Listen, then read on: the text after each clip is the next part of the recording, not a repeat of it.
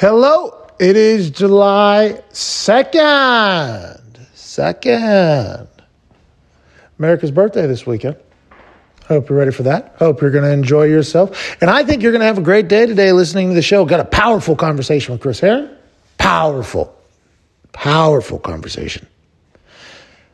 Dude played in the NBA, was a stud, while battling through an addiction to drugs that was wild to hear about, to be honest.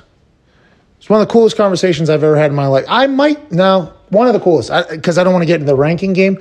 One of the coolest conversations I've ever had in my life you're going to hear today. Also, Daniel Cormier, awesome. Rickie Fowler, awesome. Hey, if you like this show today, I'd like for you to tell a friend. If you didn't like the show today, just act like it never fucking happened. And also, shout out to Roman. Obviously, everybody knows Roman is the men's health brand that's trying to help you be the best you. Whether it's hair products, skin products, you name it, they have it to make you the ultimate you. The thing that we are currently selling you and informing you about is quarantine sex is a real thing, okay? Get a little bit boring. Why don't you have some long sex? Why don't you have the best sex you've ever had in your life? Why don't you have sex after rubbing some Roman swipes on your shaft? Yes, Roman swipes are this geniusly crafted swipes that you rub on your baby maker moments before fornication. And it'll make you have longer, better sex. And it won't transfer to your partner, so nobody will even know that you were taking a performance-enhancing swipe. It arrives at your door, in discreet packaging. It's small enough to go in your pocket. Nobody will know you have it, and nobody knows that you have a secret weapon, a tag team partner in your pocket that's going to make you have longer, better sex. And right now, go to GetRoman.com/Pat. Get free 2-day shipping right now. It's a good deal.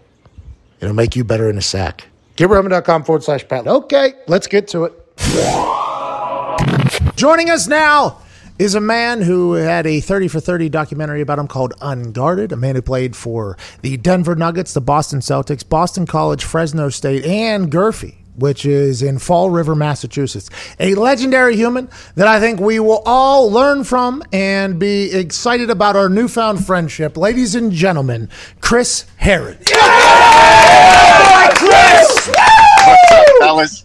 How's it going, man? All good. I just checked out ChrisHerren.com this morning, and we watched Unguarded yesterday again. I want to let you know what a ride your life has been, man. What an incredible ride. Do you ever sit back when, like in the morning, you look at the mirror and just go, holy hell, I can't believe I'm here? Every day. Every day. When you wake up and you take a chance at dying for 8 years straight, it's a miracle I'm here. I was close to death multiple times, but every day for about 8 years, I took a chance at dying. So to be where I'm at today, coming up on 12 years sober, is just phenomenal. Congratulations on that, Chris. Not easy. I stopped drinking because I used to party rather hard. Still smoke a lot of marijuana, but I stopped drinking completely. And I understand how hard that is. Let's get into your story a little bit. So Fall River, Massachusetts is where you're from. That is like an hour outside of Boston. Is that accurate? Yep. 25 from Providence, hour from Boston. Seems like a real working class community, tight community, hard-nosed, blue-collar community. Is that accurate? Very much so. Okay, in basketball, high school basketball was the thing in the town. And I think watching that documentary, I actually asked, we have a kid from Massachusetts here, a massive fan of yours. I believe he had a Herren jersey back in the day. But I asked him, I was like, is high school basketball a big deal in Massachusetts? I had no idea. And then when we watched the Unguarded documentary, you guys had, it seemed like 5,000, 6,000 people in the gym. Was that because you were there, or is that because what Massachusetts high school basketball is? No, I think it was more Fall River, Massachusetts, right? I think, we had anywhere between 35 to 5,000 people on Friday nights. Strong tradition of winning. My brother, I followed his footsteps, and he was 49-1 in 2 years, so won 2 state championships. High school basketball back then locally was a lot different. Now it's dominated by prep schools. the best of the best played for their local high school. Now the best players go away to prep school. So there was a lot of talent in the gym. And with that, mixed with the strong tradition, we had, sellout crowds. Now, your loyalty to Fall River will be something we'll talk about here in a little bit once we get down the line of your story here. But you end up going to Boston College, and as a local guy going to Boston College, I bet that was massive amongst everybody in Fall River. I bet that was huge for the Boston College people. For you, that had to be almost dream come true, or was NBA always dream? No, NBA was never a dream. The dream was to play Durfee basketball. And then I realized I was a little better than most, and that, I could continue. And, it really wasn't until like late in my junior year of high school where I kind of stepped on the scene and they started recognizing me as one of the top basketball players in the country. But to go to BC, close to home, I'm a Fall River kid, but Massachusetts through and through, and just didn't last long. Yeah, let's talk about that. So you tell the story in the Unguarded documentary that whenever you're there, you're offered cocaine by two ladies, which is a college move, by the way. You were describing basically what college is in a nutshell, and you made sure to put out the point, like at first you said no to it, and then they were kind of persistent. You went back to it. And do you think that one decision to try cocaine that one night. Now, granted, it could have happened again another night. You could never do that. But do you think that was the night where it really all changed for Chris Herren, do you think? I think I'm wired to seek relief. Oh. And cocaine allowed me to talk about the things I needed relief from. I fell in love with the honesty, the long nights, the conversations, the depth. And, as crazy as that sounds, and to the average person, they'd be like, what is that? But to people who've been down that road, they know what I'm talking about. Yeah, those late night conversations are the realest conversations that ever happen. Now, granted, they might be in a different state of mind, but they are happening, which don't normally happen. In high school, did you try any drugs or alcohol, or were you pretty straight shooter in high school? No, there was nothing straight about me. I've been crooked since the get-go, brother. I drank a lot, smoked a lot, hallucinogenics, mushrooms, acid, you name it, I did it. Painkillers occasionally, but cocaine is what really wrapped me up at 18. And, I'm just one of those guys that, once I get going, it's tough there's no more breaks. And I learned that pretty quickly. I'd be in a dorm room partying with a bunch of people, and the next thing you know, there's only 2 left, and then I'm the only one. So my Boston College career was ended quickly. I failed multiple drug tests, and cocaine back then, it was off the heels of Lenny Bias, right? So it was kind of like for athletes, it was kind of like this taboo, especially basketball. And BC didn't know how to deal with it. And they kind of took the hardline approach, and they suspended me for a year. And then I said, you know what, I'm out of here. I'm transferring. Okay, so when you transferred to Fresno State, you didn't have to sit out a year. The suspension was by Boston College, not the NCAA, because I was kind of confused in that whole thing. Yeah, it was by Boston College. But I did sit out a year because of the transfer. Got it. So I went out to Fresno thinking, okay, like I'm 3,000 miles away from home. I can put this behind me. And like any person suffering from this, we know where the water level is. And I'm at a barber shop, and it's getting ready to close, and the beers are coming out. And the next thing you know, I'm noticing guys going to the bathroom, and I jump back into it. And I ran with cocaine for about 3 years at Fresno, pretty hard. Okay, so even though you ran with cocaine at Fresno pretty hard and you partied, and some of your friends, by the way, from Fall River moved out to Fresno, which a lot of people said was potentially a problem because you were bringing people back in your life that were problematic maybe at that time of life, not forever. But you still end up getting drafted, I think pick 32 or 33, 33 to the Denver Nuggets. And that had to be something where you're like, was there ever a thought, it was like, hey, man, I've been up late nights doing with these people, still putting 30 on like UMass, and I'm still partying. Was there ever a thought where you were like, you know what, I should probably just go ahead and get straight whenever I go clean here in the NBA, and who knows what I could do? Or was it your mindset like, hey, look what I already got drafted at 33, and for the last 3 years I've been on cocaine. I could do whatever I would. You feel like invincible almost? Neither.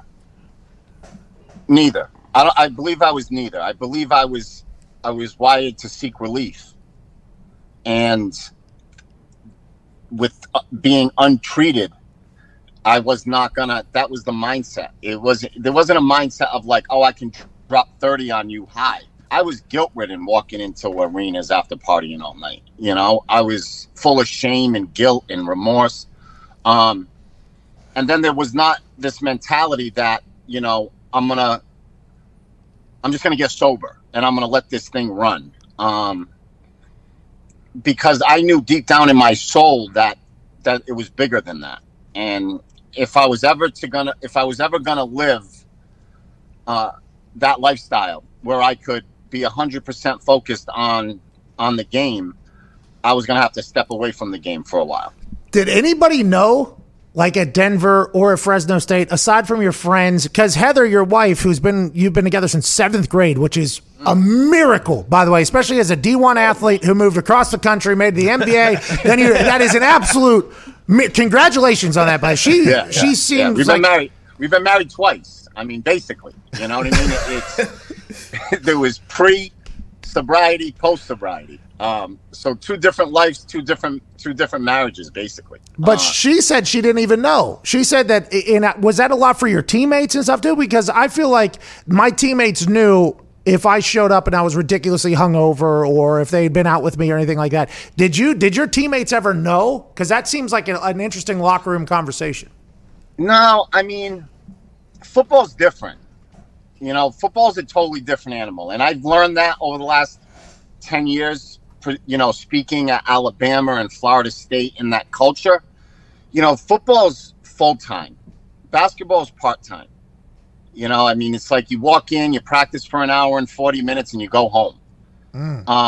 So I think the integrity of a football locker room is much stronger. The connection is much stronger than it is in the sport like basketball. You know, and do I think some of my teammates had an idea? Probably. You know, after only being with them for 6 months, I don't think any of them really wanted to go down that road. And again, you know, on an NBA roster, I'm the 12th player, right? So I'm kind of insignificant in a lot of ways. So, you know, I just kind of flew under the radar and did my thing. Now, in the NBA, the Denver Nuggets was the best year of my life. I had McDyess and George McLeod and Roy Rogers and Popeye Jones and Chauncey Billups, Bryant Stith, like men of integrity, who really looked out for me. But I, you know, I remember being in Miami going to the Rolex, you know, before the Rolex was the Rolex, right? It was a beat up Rolex. And, you know, that night took on a life of its own. And when I got back to the hotel in the Grove, one of my teammates was waiting in the lobby for me, and he just shook his head and he's like, you know, we got to talk. And that was George McLeod. So a couple of them knew, but none really broached the topic with me. Nobody really wanted to kind of dive in and intervene. When you got traded from Denver back to Boston, was that the worst thing that could have ever happened to Chris Herren's life? It just sped up the process. So you think you still would have been doing everything that you were doing, it was just at a different level because you were back home? No doubt. Yeah, no doubt. It just fast-tracked it, right? I mean, you know, when I got back there and I was already dabbling with OxyContin, you know, and OxyContin at that time in 1999, 2000 all you kind of heard about it was hillbilly heroin, right? Yeah. It was like in West Virginia and Kentucky. Whoa. It made its way up to Maine, and I found it in Massachusetts, and people weren't taking it. It wasn't common. But, you know, when I jumped up to about 1,600 milligrams a day, you know, that's tough to manage. What is a standard dose of Oxycontin? I don't think I've ever. By the way, Oxycontin, and it might have been you a part of that whole thing. The Oxycontin branding it turned into very similar to the way heroin's talked about. Like, hey, do not mess with Oxycontin. If you can stay away from Oxycontin, stay away from Oxycontin. Whenever you got hooked on Oxycontin, did you? I think in the documentary you said that you and your friends had no idea that it was going to get you the way it did, right? Well, I mean, the reality is we were buying it off terminally ill people, right? I mean, that's who it was being prescribed to back in 1999. I wasn't buying it from them. The people who were selling it were getting it from people with stage 4 cancer, HIV, people who were in a lot of pain were that's who they were getting it from. So there was a part of me that knew, you know, I mean, I'm taking something that's prescribed to people who are dying in a sense. But it wasn't like, I mean, it was an immediate marriage. It was an immediate, like, handcuff. You know, to go from 40 milligrams to 1,600 milligrams a day, I would assume, you know, I had rotator cuff surgery when I was playing for the Celtics, pretty painful surgery. And the guy prescribed me, I think it was 20 milligram Oxycontin twice a day, you know, so I'm taking 1,600 milligrams to walk around and play hoop. Jeez. And then there's a legendary story, which, by the way, not legendary in a good way, but you in your full Boston Celtics jumpsuit outside the arena while fans are walking in, waiting for your Oxycontin dealer to. Did anybody ever I mean, I feel like in 2020, if that was to happen, it would be obviously impossible because cameras everywhere. But did you ever have everywhere? Yeah, the way it was set up, the TD Garden, you know, it was a secured lot in front of it. There was one guy sitting in it who kind of passed us through. I said to him, like, I have a buddy, he needs a spot. So I managed that, you know, but the reality is, you know, I'm standing outside like 10 minutes before the game, and I had no choice. Because there's no way physically I could have played in that game unless I had it in my system. So what do you and now at this point, about to be 12 years sober, which is absolutely amazing, especially with the demons that you've been battling, you battled for so long back then. There was never a thought of like, if I was sober, I'd be better than that guy. I'd be better than that guy. I'd be better than that guy. You never thought that because in your head, you're like, I need this actually to be good. I was too sick to think that way. You know, like the way I thought was, how am I going to manage tomorrow? How am I going to cash this check? How am I going to move this money? How am I going to ship Oxycontins all over the country? So when I'm on an eight-day road trip, it's going to be in every hotel lobby waiting for me. Jeez. And then whenever you leave the Celtics because you get injured, you end up going overseas. You go to China, I believe. You go to Italy.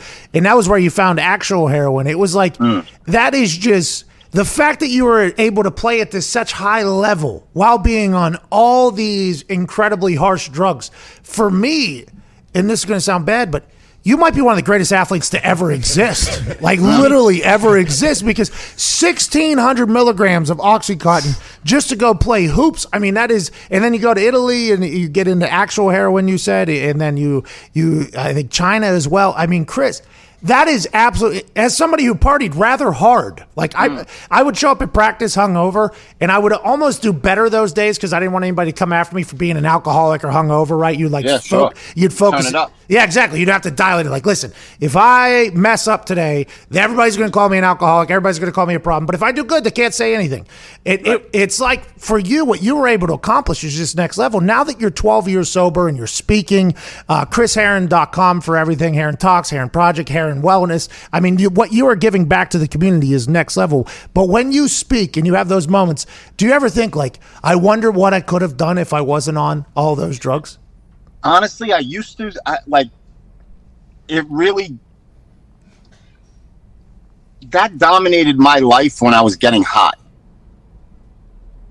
Once I got sober, it was a sense of relief. And all of that past just went away, right? And it just, the hustle had to be turned into something different. Like, recovery is no different.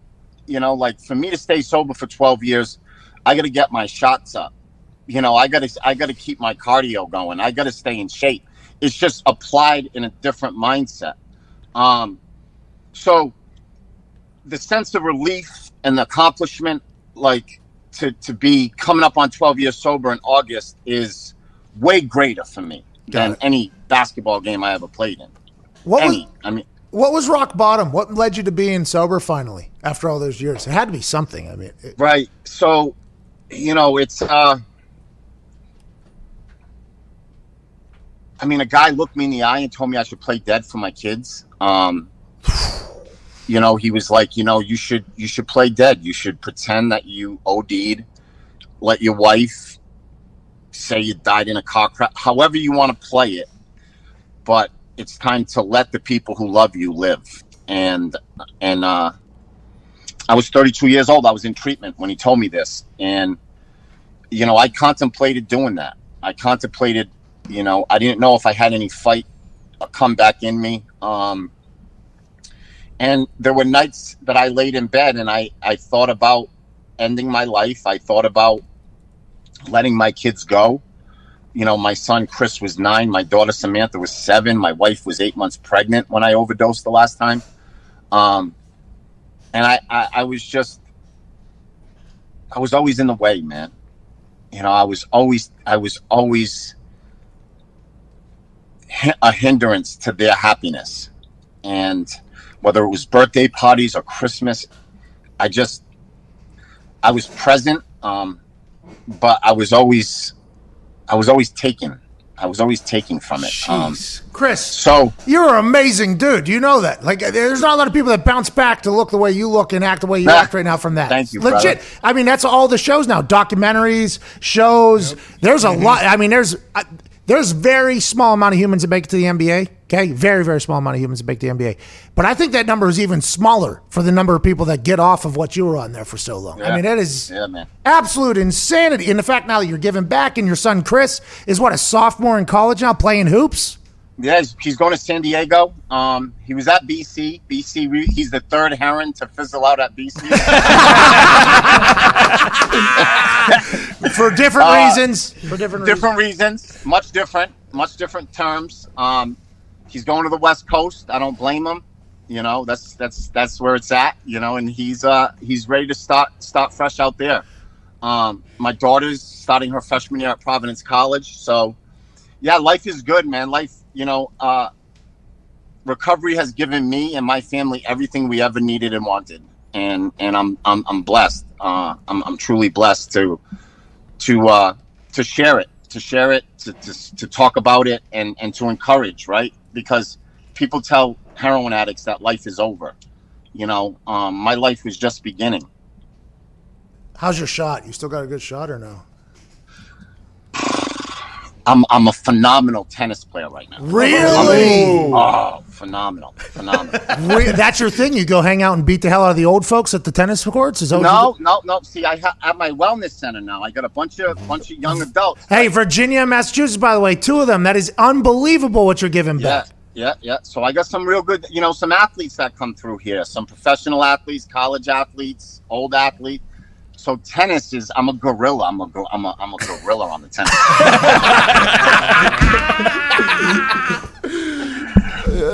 Do you still talk to anybody from Fall River? Anybody you grew up with? Or of course, I drive through Fall River to get to my wellness center every day. Fall River's, you know, I am Fall River, right? I'm through and through. It's in my blood. I love the city. I believe the culture and the mentality. And that what I grew up in, that's what kind of came out of it. It also came out of me through basketball, but then also in recovery. Oh, the grit, right? You need that grit from there to get through it because there's no easy day. Diggs, what do you got? Chris, you talk about athletes coming through your wellness center.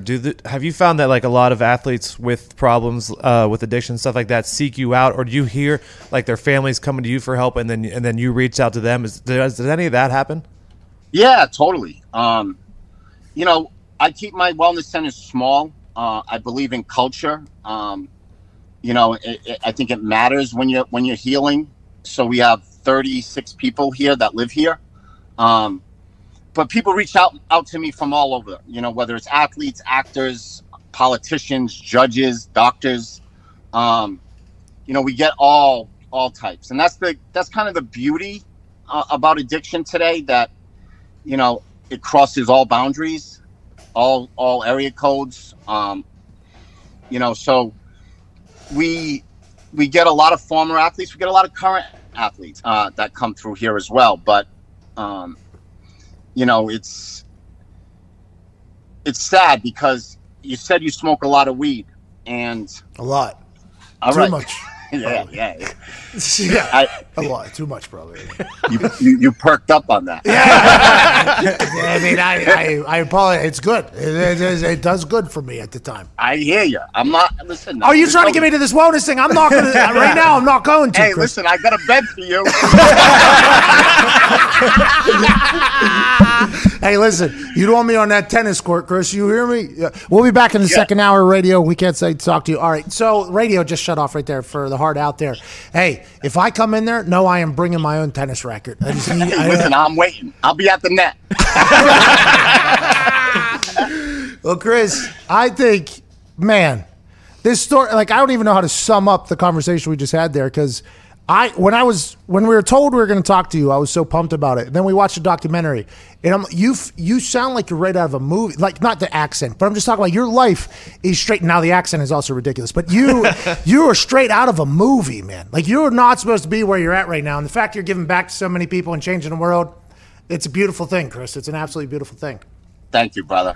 Thank you very much. What do you got there? Denali? Escalade? What are we sitting in? Yeah, I'm sitting in it outside my wellness center because there was too much noise. Get a little hectic in there, huh? A little trash talk in there. Hey, listen, I'll be at the net waiting for you. Yeah. If you're scared, you just let me know. Ladies and gentlemen, NBA player, author, speaker, Fall River legend. Ladies and gentlemen, Chris Herren. Thank you. Thank you, man. Love you, brother. Hey, I'm gonna get your book. I need to get your book. Anytime, I'll send it to you. No, I'll pay for it. I like supporting business. Let me buy it, but I will need you to sign it, and I'll need you to say, I got Samprist by McAfee. If you could, please. No doubt. All right, I appreciate it. Ladies and gentlemen, Chris Herren. What a stud, dude. Mm-hmm. Hey. Beast. That was a real convert. Oh, yeah. Mm-hmm. We just had a real conversation. Mm-hmm. You saying... How the fuck are you on 1,600 milligrams of Oxycontin, and then you're in the NBA balling? I don't know. Scoring 20 points. Cover the newspaper. Bro, that is next level. Like, when I said you might be the greatest athlete of all time, imagine what's going on in there while he's doing... I mean, that is just next level, dude. That is an insane amount. I'm so thankful. But you also saying, like, this many people make it to the NBA, this many people... make it through what he did, like, that's very true. Very true. You watch Intervention, or you watch any of these documentaries, or Live PD even, it's become, like, well, that show's been canceled, but if you watch Live PD, it's all these people that are battling this shit. You either end up on the street, or you end up dead, or the very, very, very, very, very small amount end up like him, and it's just like, damn, unbelievable what he's accomplished. Yeah, you hate to say it, but, like, you look at somebody like Delonte West, like, that's a similar situation where they just end up in these terrible situations, and one made it out, and one... And those videos of Delonte West that come out are just so sad. Yeah. But, man, him outside TD Garden with his Boston Celtics jumper, right? Just crazy. Like, I got a guy coming. He's 10 minutes away. Yeah, he needs a spot. I'm a big fan of that Chris Herren guy. Let's go ahead and pivot over to a man who's been the heavyweight champion of the UFC. He's been the light heavyweight champion of the UFC, and on August 15th, he steps back into the octagon to fight Stipe. Ladies and gentlemen, commentator for the UFC, badass of a human, Daniel Cormier. What's going on, guys? How you doing, Pat? Am I allowed to call you DC? Yeah, you're definitely allowed to call me DC. Hey, DC, let's talk about it, pal. Hey, you are one of the greatest athlete commentators I've ever heard in my entire career. So good for you on that whole thing. Oh, thank you so much, man. I appreciate it. Now, Look, I'm just a fan of the fights.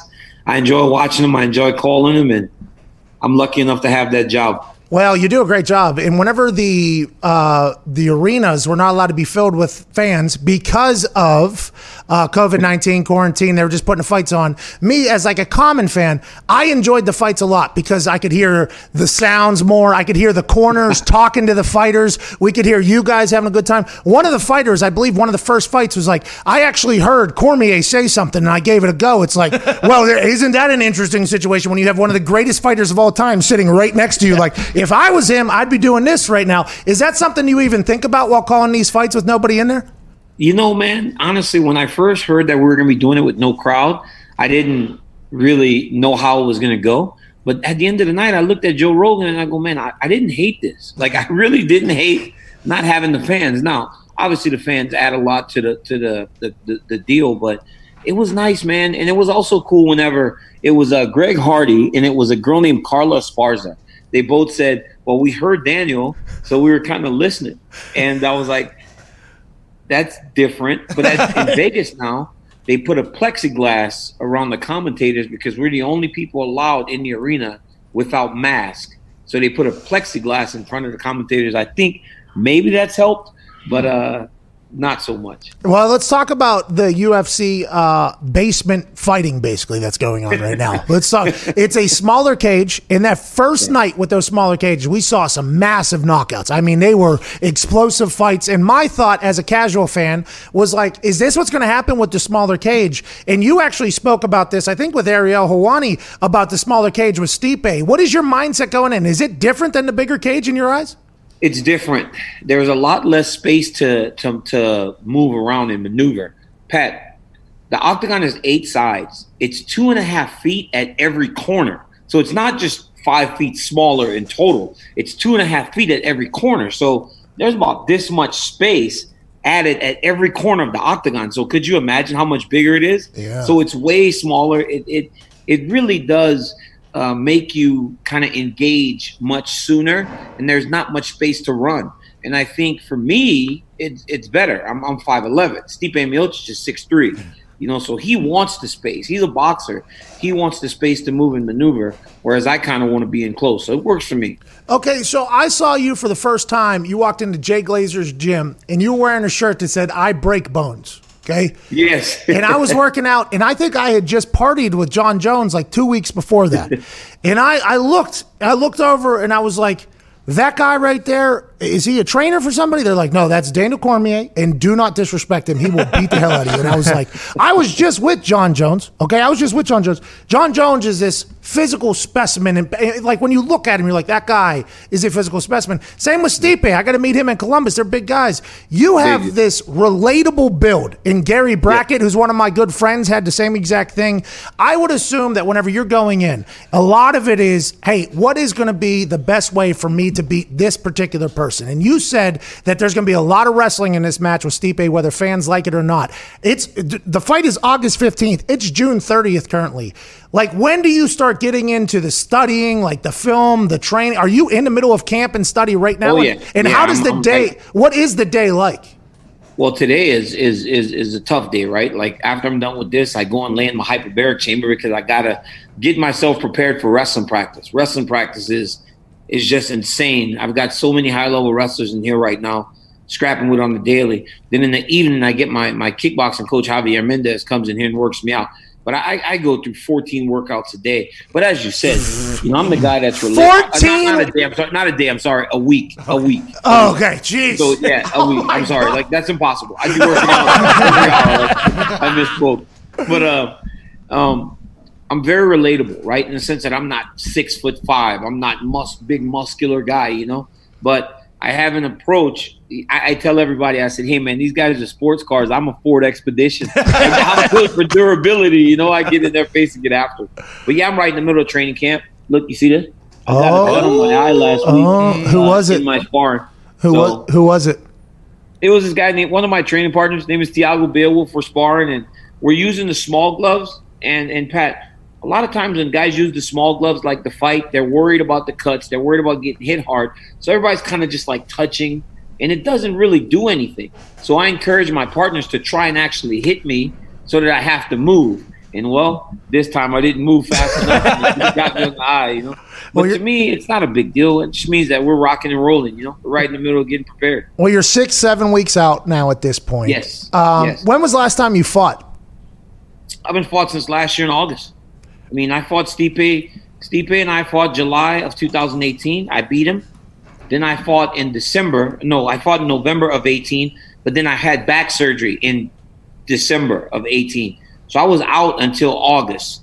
And then he beat me, and then he's been out since that fight. So we're waiting for the third fight. Neither one of us has fought. So that training is insane. Like, I got a chance. Chris Lytle here is from Indianapolis, and they train in this indie boxing and grappling. It's a basement of a. See you later, man. Nice job. No, I just was grabbing my computer charge. I just looked up. It says 5%. Oh, come on, DC. Get it together. I know this is unprofessional, man. This is bad. No, but I've gone and like rolled with Lytle and Mitrione's over here as well. In those workouts were the hardest thing I've ever done in my entire life. And I felt like I was in pretty good shape at the time. Whenever you're out for that long, is there ever the thought like you're a little bit worried that, hey, am I going to be able to get back into shape? Especially you're like 42, I think, right? I'm 41 years old. And I was like, hey, this is it. Like I didn't know. Like when the quarantine hit and I gained like 17 pounds, I was like, man, this might be the end of me. Like, it might just be over. But then I started to do things slowly, right? I started to build the gym in my garage. And then I started to run. And I started to hit the bag. And this was right in the middle of quarantine. We're not doing anything, you know. So a few days a week, I would go out there and get on the treadmill. And I would hit some rounds on the heavy bag. And I was like, okay, I'm starting to get a little smaller. I'm starting to feel more like myself. And then when we went to Jacksonville for that first UFC fight back, I brought my training partner and I said, hey, it's 14 weeks from the fight. I know it's long, but I need you to come here and hold pads with me, spar with me, do things light so that we can get ready to get ready. So I've been doing stuff for the last 8 weeks now as I head into the final 6 weeks of training camp just to get ready. And as the time is going on, today I feel like myself, right? I can get up, I can go and I can wrestle, I can go and I can train, I can do the things that have made me have all the success in fighting. Have you come to the decision that this will be your last fight? Has that been a thought? Oh, yeah. This is it? Oh, yeah, this is it. Yeah, this is a wrap, man. This is it. This is the last time. Look at my hair, man. Like, look at my freaking hair. Your hair's on like 22%. Your computer's on 5%. This is why I wear a hat. You know, like, I don't get haircuts when I'm in the middle of training camps. I'm wearing hats, but yeah, my hair's out, man. My hair has gone through the ringer, and like, who looks like that? But yeah, this is it. You know, I've done everything, man. I've done everything. It just means something to me to finish this trilogy with Stipe, because not only is he the greatest heavyweight of all time, and this fight will determine who is the greatest heavyweight in UFC history, and of course, and definitely of this era. He's also a good guy, a guy that does the right thing, and I'm excited to finish this trilogy with him. And that'll be the time that I step into the octagon last. You know, I mean, it's been fun. This has been a great ride for me. I never could have imagined that I would be doing this for so long at the highest levels. I mean, I fought the number 5 heavyweight in the world a year and a half into my career. Now I'm 10 years in, and you know, I'm still fighting at the highest level, so I'm lucky. Well, congrats on a hell of a run. Can't wait to watch your final battle here with Stipe. But getting to meet Stipe in Columbus and Lytle and Mitrione and a lot of fighters I got a chance to drink or have a good time with, incredibly deep thinkers. Like that, there is something special. There's something special about having the ability to have this gladiator mentality to go into a cage and not be angry at the person immediately after for trying to kill you. Like there is something special about that. Whenever you go into this fight with Stipe, who is also a very good guy, you just alluded to it. What are the thoughts? It's just like, hey, this is 100% a chess match. Me versus Stipe. There isn't going to be a lot of build up. Like, hey, I think this guy's a douche. Hey, I hate you. You hate you, which is a classic fight build up even in high school or junior high. This is just something where it's like, hey, we are the two guys and we're just going to have to figure out how to beat each other. Is that going to be the marketing and kind of the build-up for it? Well, you know, the reality is, like, we fought twice, right? And there was a lot of aggravation on his part for not getting an immediate rematch. There's been a lot of aggravation on my part for having to wait. Anytime you fight somebody 2 times and you're going into a third fight, your relationship absolutely changes. So whereas before we were very cordial and we were almost friendly, That's not the case anymore. Oh, so there's respect, but that's definitely not the case. We're not friends anymore. But maybe later. But right now, it's ultimately going to be, I have to win at all costs. Like, I cannot lose this fight. This fight means everything to me. Hell yeah, it's what you're going to remember forever. Your last fight, your last taste in your mouth. And now, granted, you're always going to be, for as long as you want to be, the voice of the UFC. But right now with the UFC, there's a lot going on. Whether it's John Jones, a guy who you have had a lot of beef with and a lot of great bouts with and a lot of hype around, him talking about fighters making more money or other fighters coming out saying, hey, we deserve more money. It's your last fight now, but you're still going to be on the UFC payroll for a long time. Is that kind of hard to balance and be like, I agree that I think fighters should be making more money, but we also have to understand the business side? Or like, how does that whole thing work out, you think, in your mind? I think that guys do deserve money. Like, Jones deserves a lot of money for all that he's done over the course of his career.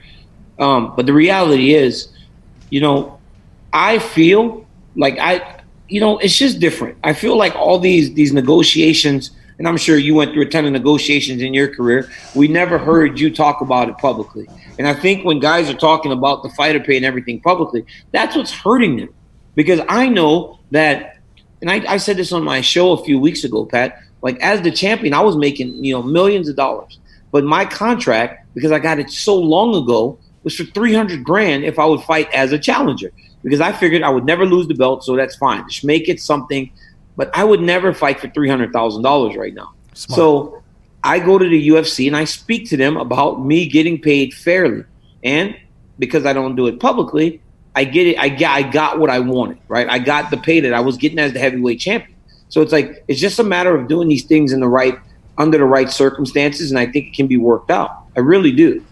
We have to get to a break for radio. DC will stick around with us on YouTube. Let's get to that right now. Dawn? 5, 4, 3. We're clear? Okay. So I assume Dana White, though, is he the guy that's negotiating the contract with you whenever you go in there and you're like, hey, listen, this is what I was making. We know that I am a voice of the sport. Every time I fight, people enjoy my fights. Is that kind of how it works? Because it feels like I do a lot of work with WWE. Not currently, but I have in the past. And whenever you talk to the people at B, and if you handle your business that way, like, they appreciate it almost. It's like, okay, this is how you handle your business. Is it same? Well, the reality was I don't. This time I talked to Dana, but I never say I'm a commentator. I've done all this for or I never say that. I say, listen, and this time it was with Hunter Campbell, who's Dana's lawyer and a very high up, does all the contract negotiations for the UFC at this point. But we go to Hunter and I go, Hunter, I said, what my contract states is something that, obviously after 5 years of making what I was making, I would not want to go back to that. And it was very easy to get back to the number that I was comfortable with. That's awesome. Let's talk around. That's simple. But it's done behind closed doors, right? I'm not on Twitter. I'm not on Instagram. And this was like one of my deals with Jorge Masvidal, who I think is a phenomenal fighter. I was like, he was thanking all the fans that have supported him through this fight with the UFC, but it's like, they're not going to pay him, right? Ultimately, his money comes from that organization. So it's better to work it out with that organization opposed to doing it and getting the support and love of the fans. Well, I think as soon as you make it public, then it's seen as a competition. Right, then the negotiation. And if you know Dana White, you need to, Let's talk about the UFC. There's a guy in the WWE world who went over there, Brock Lesnar. And I don't know if you and Brock ever fought or anything like that, but what are your thoughts on what Brock was able to accomplish over there? And do you wish, for the good of the sport, UFC, do you wish that Brock would have focused strictly on mixed martial arts, or do you think Brock and I had a big moment after I beat Stipe because he was in the crowd. So I called him into the octagon and we pushed and shoved at each other. And I cut a promo on him. He cut a promo on me. It was like WrestleMania. Let's go. It was freaking awesome. And we were scheduled to fight. But then Brock never got his contract worked out with the UFC. So the fight never happened. So for me, it sucked, right? Because that's big money. You fight Brock Lesnar, it's big money. He's a draw in the wrestling world. He's a draw in the mixed martial arts world. I think he could have been something tremendously special if he just did MMA. But to be a UFC champion and he's got 7 fights in his whole career, 8 fights in his whole career. So to have worn the UFC belt with that little experience, that speaks to the level of athlete that Brock Lesnar is. You would have beat up Brock Lesnar? I would have crushed Brock Lesnar. Oh! I would have walked him. I would have walked Brock Lesnar. I would have walked Brock Lesnar out of the octagon. And for me, it was great, right? Because it was a great visual, right? Brock's this big hulking guy. I'm small. I'm pudgy. It's like, but then I'm just gonna kick Brock's ass. It's perfect for me. Sadly, it didn't happen. The opinions of my guests do not reflect that of me. I forget who it was now. Somebody was in the cage. Who just had that big knockout? Just walked straight ahead and just Francis Ngannou? Just threw bombs at the guy. Oh, yeah, it was Francis Ngannou, man. And I forget, somebody was talking shit on you, I guess, asking if you were scared or something. And yeah, like, you were like, they said, DC, you're scared of Francis. And I believe your words were, I would kill that guy. Something like It's just crazy when people, it's just crazy, right? Because I believe fighters have a different mentality. Like, fear isn't the word that jumps into your mind when you see somebody do something spectacular. It's intrigue, like interesting, like this guy is interesting now. He now is a guy that's viable. It's not fear. It's never fear. It's like almost intrigue. Like, wow, I wonder what people would think after watching him do all that he's done to see me beat him. Like that's what goes into a fighter's head initially. It's not fear ever. So that's your motivation. Your motivation is, now granted, money is good and legacy and all that stuff. I mean, that is obviously great. But the thought of you walking out of that cage as a winner and watching that person limp out after what they just did to another human, for you, that's like, all these motherfuckers are talking about what this guy was just able to do. But if I was to get in there, it'd be a whole different story. That's your mindset every single fight? Every time. Every time when these guys fight and everybody, when I was the champion, I'd be next to the octagon. They would all call me out after looking phenomenal. And the only thing I would think about was like, if this guy gets to fight me, I'm going to try to make him seem so normal. I want to take the guy that seems abnormal, the guy that seems like a superhero, and I want to make him seem normal and average. That's like I love doing that to people. I remember Anthony Johnson was just knocking people out so bad. And he fought Glover Teixeira and he knocked him out in 14 seconds. And I was sitting in the front row with my wife and we were just watching the fight. And he was going to be the next challenger. And the crowd's going crazy. And Joe Rogan goes, the champion's sitting right there. You have anything to say to him? And in my mind, I was just thinking, when I fight this guy, I'm going to smash him. Like, okay, let's build it, but I know I'm going to smash him. And I had already beaten him. So he had beat everybody else and he had gotten back to me. But I was like, the same thing is going to happen. Break him, I'm going to smash him. And then I submitted him in the second round. But it was like, he looked so great, but I knew I was going to make him look average. And that's the approach I take with everybody. I'm just like, I'm going to make this dude that the people think is amazing look average. And is that because of your wrestling background? That is wrestling the equalizer? And just my mentality as a competitor. I think I'm just like a very competitive person. It's like I love the competitive fire that burns inside of me, but it's also like my biggest, like, it's like a gift and a curse because I'm not okay most times with just things being okay. It's like, probably affects your personal life, if I had to guess. It really does at times. I'm competing in everything. Yeah. It's like I can never just a lot of times, like, it's hard to just be happy. Even I compete in competition. Obviously, I compete in video games. I compete in life. I compete in being on the TV side of things. I try to compete to be the best in that. Like, I'm never okay just being okay. And that's like, it's great. It's allowed me to be who I am, but it also can be tough to deal with at times. It's annoying, isn't it? It is annoying. Yeah, it is. It is. It really is pretty dang annoying. It is. Like, it gets to the point where, and I don't think a lot of people truly understand this, but you lose a lot of friends because of said competitiveness, I would assume. I would assume that is something that happens because it's like, okay, we're doing something. We might as well make this a competition. And in said competition, I'm probably going to win. You're going to be upset and probably never play tennis again. That is what happened. That's what happened to all my friends whenever they were playing tennis for like an entire 2-3 months. I go back to visit them because I spent vacations in Pittsburgh with them whenever I was in the off season. And they were like, hey, we're having a tennis tournament. You want to play? They were like trying to get me or whatever. Never played tennis before in my life. I win the tournament. There's still guys that I have not talked to from that tournament who's still mad at me. It is an annoying thing. I don't think people truly understand. It's like whenever it's bad. Yeah. It really gets bad because I'll go to do the fights, right? And preparation is good, but it's like at times you want to have that one thing the other guy doesn't have. So you say it and you sound like you're more prepared or you're more smart. Like everything's a competition. It sucks. Like I can't even let my son beat me in basketball when we're outside in the driveway. My wife's like, why are you doing that to him? I'm like, he needs to learn that nothing's ever going to be easy. And also he needs to learn that his dad is probably just going to beat the hell out of him in everything. Whole life. We got 20 seconds until this radio break. Go ahead. Was there ever a thought of you and Stipe fighting on the island? Were they trying to push you guys to get there, or was that never in the cards? Part of it is American fighters are fighting in Vegas, right? The foreign fighters are fighting on the island for the most part because they can't get into the United States right now. Did you said you've known about this fight with Stipe since Jacksonville. So yeah. So I knew before. Obviously, we knew before the general public, right? Like, so I knew that they were going to target August 1st. That was supposed to be the original date, but because in Ohio they weren't open, the gyms weren't open. They had to move the fight a couple weeks for Stipe once everything kind of opened to give him enough time to prepare. He's the heavyweight champion of the world. He deserves that. So, yeah, but I knew since before Jacksonville that August 1st was going to be the target date. Thank you so much for taking time with us here. Only a couple more questions if you don't mind. No problem. Conor McGregor. Mm-hmm. That name is a name that has become synonymous with UFC, synonymous with the fight game. I mean, what he was able to do and build in such a short time is nothing short of remarkable. Now, for the third time in 4 years, he is retired. And I talked to Ariel Helwani, co-host of yours on DC and Ariel. I talked to him, and he said it's not retire. It's more so frustration that the UFC won't give him a fight because he wants to fight more and more and more.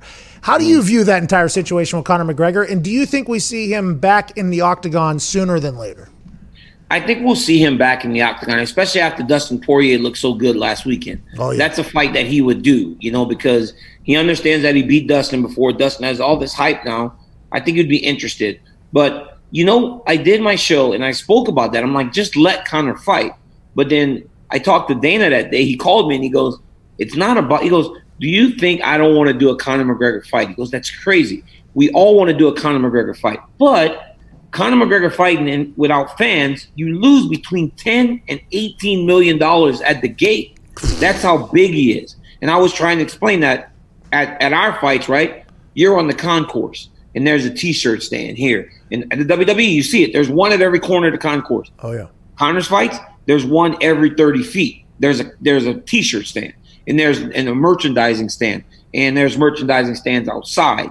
And the tickets that cost $1,000 or $1,200 in Vegas to watch me and Jones fight cost $2,700 to watch Conor McGregor fight at the ringside. So it's like he's just so big that you want him to fight in front of fans. But if he does fight in front of no fans, it'll do gangbusters on pay-per-view.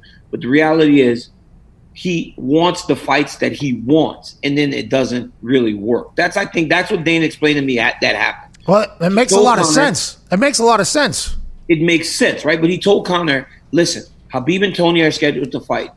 You can be the guy. If anybody gets hurt, you'll step in. Conor said, I'm no replacement, right? I want to be the guy. It's my fight, and it doesn't work like that. So Justin Gaethje took the deal that Conor didn't. Gaethje ends up beating Ferguson. Now he's fighting Khabib instead of McGregor. So. How do you feel about McGregor going against the wrestling types? Because you're a wrestling type, and that seems to be a great equalizer. Like the wrestling. I think that he didn't just, Pat. I don't want to make it to where he just struggled against a wrestler. Okay. He struggled against the absolute best guy at doing what he does, Khabib Nurmagomedov. Right? Like it's not like he just took on some average wrestler. Khabib is the best at implementing that game plan, taking you down and just essentially smashing you to the point that eventually you get submitted or you just get worn out. So I think Conor has better takedown defense than people want to give him credit for. He just did it. He just lost to the absolute best in the game. I mean, Khabib's 29-0. I mean, who gets to 29-0 in MMA? There's a hiccup every now and again. Khabib hasn't had no hiccup. You're going to get got. Do you think there's ever going to be a time where somebody like Conor, or I thought John Jones maybe 5-10 years ago could have done this, where it's the Floyd Mayweather thing, where you create your own world. It's the only competition in boxing. I guess it happens a lot with Golden Boy and Floyd and blah, blah, blah. But I thought like 5-10 years ago, before all the out of the cage stuff happened with John Jones, I thought John Jones was one of the only guys that could have been able to sell out an arena, sell a fight by himself. Conor McGregor's proved that he could do that. Do you think that'll ever happen? Or do you think Dana will be able to get these deals done with everybody to kind of stay under the UFC umbrella? Well, I think these guys are all under contract too, right? Like, contracts are, you're not going to just get out of a contract to go fight somewhere else. Because even if you do go and box, don't think the UFC won't have their hand in that money, because you're under contract with the organization. I believe that Jones will eventually get his situation worked out, because they'll come to a number that is massive, right? He said he makes $5 million a fight right now, so he's not making no money. So what if it ends up at $7 million and then he's happy? I think Jones and them will come to an agreement. I think eventually everybody else will be okay. I think they'll all get a little push, but I think it'll work out. And I just don't know if it can work just on your own, because you got to remember, Pat, when the days of Chuck Liddell and Tito Ortiz and those guys were over, everybody said, "Oh, UFC's done." And then here came John Jones and those guys, right? And Ronda Rousey. And it was like, "Oh, Ronda Rousey's done. It's over now." Well, here comes Conor McGregor, right? And here comes Khabib Nurmagomedov. And all these, it just continues to replenish itself, because now the UFC is so big and the machine never will stop rolling. So it's just even when Jones was out with all this stuff, right? I'm the champion, and I can go anywhere in the world and represent the UFC in a way that people aren't going, "Well, what happened to the other guy?" It's always another person that's going to step up, and the UFC is so big now that it just survives, and it's going to survive. Well, you've been a great champion for him, a great voice for him, a great representative for them, and I can't wait to watch your fight on August 15th. The last one, the Swan Song. Let's go get a win, DC. Yeah, let's go do it, man. Of course, it has to be a victory. I'm going to leave that octagon with my hand raised. I don't care what it takes. What now? You'll get a belt, right? Yeah, obviously. I will get a belt. I'll get another belt. Did you see you want to see my belt case? Oh, yeah. Let's go, DC. I need one, because I got the old ones. Yeah. But the only one I need now is the new one. Here. Oh, wow. What are those from bottom to top there? These 1, 2, UFC, all UFC, and then my Strikeforce Heavyweight Grand Prix Championship. But these are my titles and title defenses. So back in the UFC, when in the time before, it was like, if you won a belt, you got to keep the belt. And then I won the light heavyweight title and defended it 4 times, I think. So that's 5. Then I won the heavyweight championship, defended it, and that's 7. And then I was the double champion for a fight, so they ended up giving me an extra belt. So yeah, what happened with the light heavyweight? You just didn't want to compete at light heavyweight anymore? Is that what happened? Well, I didn't want to go. Well, I had back surgery, right? And then I was like, man, I don't want to go back down to light heavyweight. It's cutting a lot of weight. I was just out of surgery when Jones and those guys were scheduled to fight for the belt. So I was like, you know what? I'm just going to give it up and just stay the heavyweight champ, not cut the weight anymore. It's easy to give one up when you got 2 of them. I'll tell you that. Let's talk about your recovery now. You are working with a company that we do close work with, which is CBDMD. I utilize the CBD PM every single night. It's the greatest droplet thing of all time. When did your relationship start with them, and how has that whole thing gone? Man, CBDMD has been a great part of my the later part of my career, because I needed things to help with the inflammation and the pain. And just Hans Molenkamp, I've known Hans for a while through my relationship with Monster Energy. And when the CBDMD company started to make moves in the mixed martial arts, he thought that we would be a match made in heaven. And we have been. It's a great company. I use the droplets. But I'm more about the CBDMD freeze, man. I just sit there and I'm just rubbing it all over my leg, back. I've taken a really strong approach to recovery in this fight. So outside of the hyperbarics and the massage, like when my massage therapist comes and they stretch me, they put the CBDM cream all over my back and all over my wrist, everywhere. You're gonna be the best fighter you've ever been at 41. That's unbelievable. I've never done so much in terms of trying to prepare myself fully. Like I've never done as much in this regard with recovery, with the training, with the focus, with everything. It's been amazing. Nutrition as well, I'd assume, is being added in there? Yeah, my nutritionist came back with me from Vegas after the last fight I called, so I'll be doing my chef has been here he'll be here for 12 weeks by the time I get to the octagon. Oh, are you gonna have a six-pack? No, I'll never have a six-pack. Me neither. I wrestled 185 pounds in college and I still didn't have a six-pack. So it's just something in my genetics. What are you at now?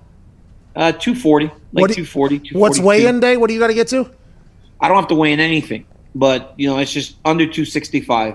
So last fight I weighed 235 or 236.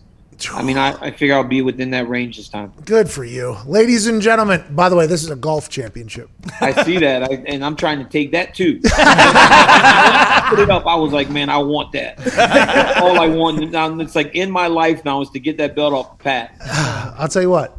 I think we both have that competitive trait, and if we get on a golf course at this point, I think you have next to no chance. But no chance at all. When you're done fighting though, and you got a little bit more time, and you pick up the stick and the little round ball, I assume you will beat my ass on the golf course. I'm gonna hire a golf pro to teach me. We go all in around here. We don't just do things for fun. We go all in. Well, I can't wait to watch you go all in on August 15th. Your final fight against Stipe for the heavyweight championship of the world, ladies and gentlemen.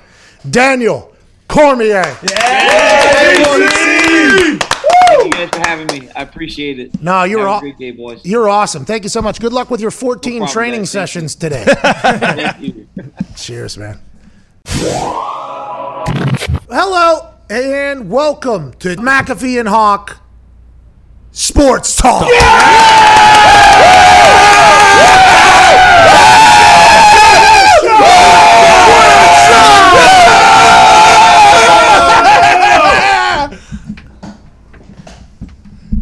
I am Pat McAfee. Sitting to my left in front of a fake bookcase is AJ Hawk. What's up, Pat? You feeling good? How did your morning show go? I know yesterday it was a bit of like a therapy session. We got to get some negativity out. Well, yeah, I hate those, not all, but some of those, journalists that think they run shit and their time is tick-tocking away quickly, very, very quickly. So I'm happy we got to talk about that. But this morning we had a therapy session with Chris Herren. Chris Herren. Oh. You know who Chris Herren is? The basketball player? Oh. Legend. Dude, wild conversation today with him. He's cool. By the way, I'm going to go play him in tennis at one of his wellness things. He said he's a gorilla on the court, is what he said. Exact words, a gorilla on the court. That's an insane story, and I want to get your opinion on this. He was taking 1,600 milligrams of Oxycontin a day. With the standard, I guess, is like 20 milligrams is normally what you get offered or whatever. He was playing basketball at an elite level, so much so he got drafted 33 while doing this overall. Played for the Nuggets, played for the Celtics. He was picking up drugs outside of games 10 minutes before they start because he couldn't play unless he was on Oxycontin or whatever. With his warm-ups on. That was my favorite part of the one thing I saw, with his warm-ups on. Yes, outside the TD Garden with his warm-ups on 10 minutes before the game starts. So his coach doesn't even care. Like, go do what you got to do outside. Yeah, we get it. He goes and does that. He starts that game. He might be the greatest athlete of all time. Just think about what was going on in between his ear, this is, by the way, where everything lies for a professional athlete is in between the ears. A lot of people have the body, the capability. They just can't get it right in between here. He was battling against 1,600 milligrams of Oxycontin at least a day while playing in the NBA. Might be the greatest athlete of all time. Yep. Like, I don't know how you would ever do that. I have no idea how that happens. But boy, what a remarkable story about getting sober, getting clean. He's coming up on 12 years sober. He's taking care of the community. I mean, I love the conversation with Chris a lot. I think he's awesome. Like, from what I've seen and watched, I think there was a 30 for 30 on him. Unguarded, it made a lot of people aware of his story, which is so crazy to think about. Like, what if he was living in the age of social media and he's standing outside in his Celtics warm-ups, his full uniform, trying to get some pills from a dude? Like, I think they might have some of that, some footage of that if it was. Imagine me walking up to that. Imagine me with my phone this motherfucker right here. It's Chris Herren. No one probably believed him. That's the thing. Like, look at this guy's a diehard fan. He got the authentic warm-up somehow. I got to find out where he did this. I told him that the amount of people that make it to the NBA that play basketball is minuscule. The amount of people that make it out of the addiction that he had to opioids and heroin and everything else, cocaine at one point, is minuscule as well. He's accomplished two things that next to nobody ever accomplishes, both in the same life. And now he's 12 years sober. His kid is now playing basketball in college at San Diego. I mean, it's just like, what a life for that guy. That guy has lived 10 lives in one life. He was in the NBA, and he said he doesn't even really think about it anymore. He's just happy to be where he's at, and sobriety has given him more than anything. But it was a cool convo. That was a really cool, much different conversation in this show than my show normally has. Much different. I mean, at the end, there's a little shit talk, but very, very much different. I believe. Well, do you think he had that same issue? Like you said, he's copping pills 10 minutes before a game in his warm-ups. Does it was such a crutch for him that he felt like he needed it. I mean, I'm sure he felt like he needed it all. He said he needed it. What's that? He said he didn't think it, because I asked him, I was like, was there ever a time where maybe like sobriety hit you? Because I had a moment where I took mushrooms, actually. It was in college. I had a real moment of, I don't want to say clarity, but I was like, listen, I'm going to stop fucking around. I'm going to make it to the NFL. It was after my junior year. I had missed those kicks. I had 27 death threats. My roommates and I were, my roommates were like the people that really helped me survive through that entire thing, because I was going to try to I don't know if I was going to kill myself, but I was going to disappear. Like I got in my car and I drove to Maryland the next day, went over to Snowshoe, and I was just going to keep on. I was going to go I was just going to disappear.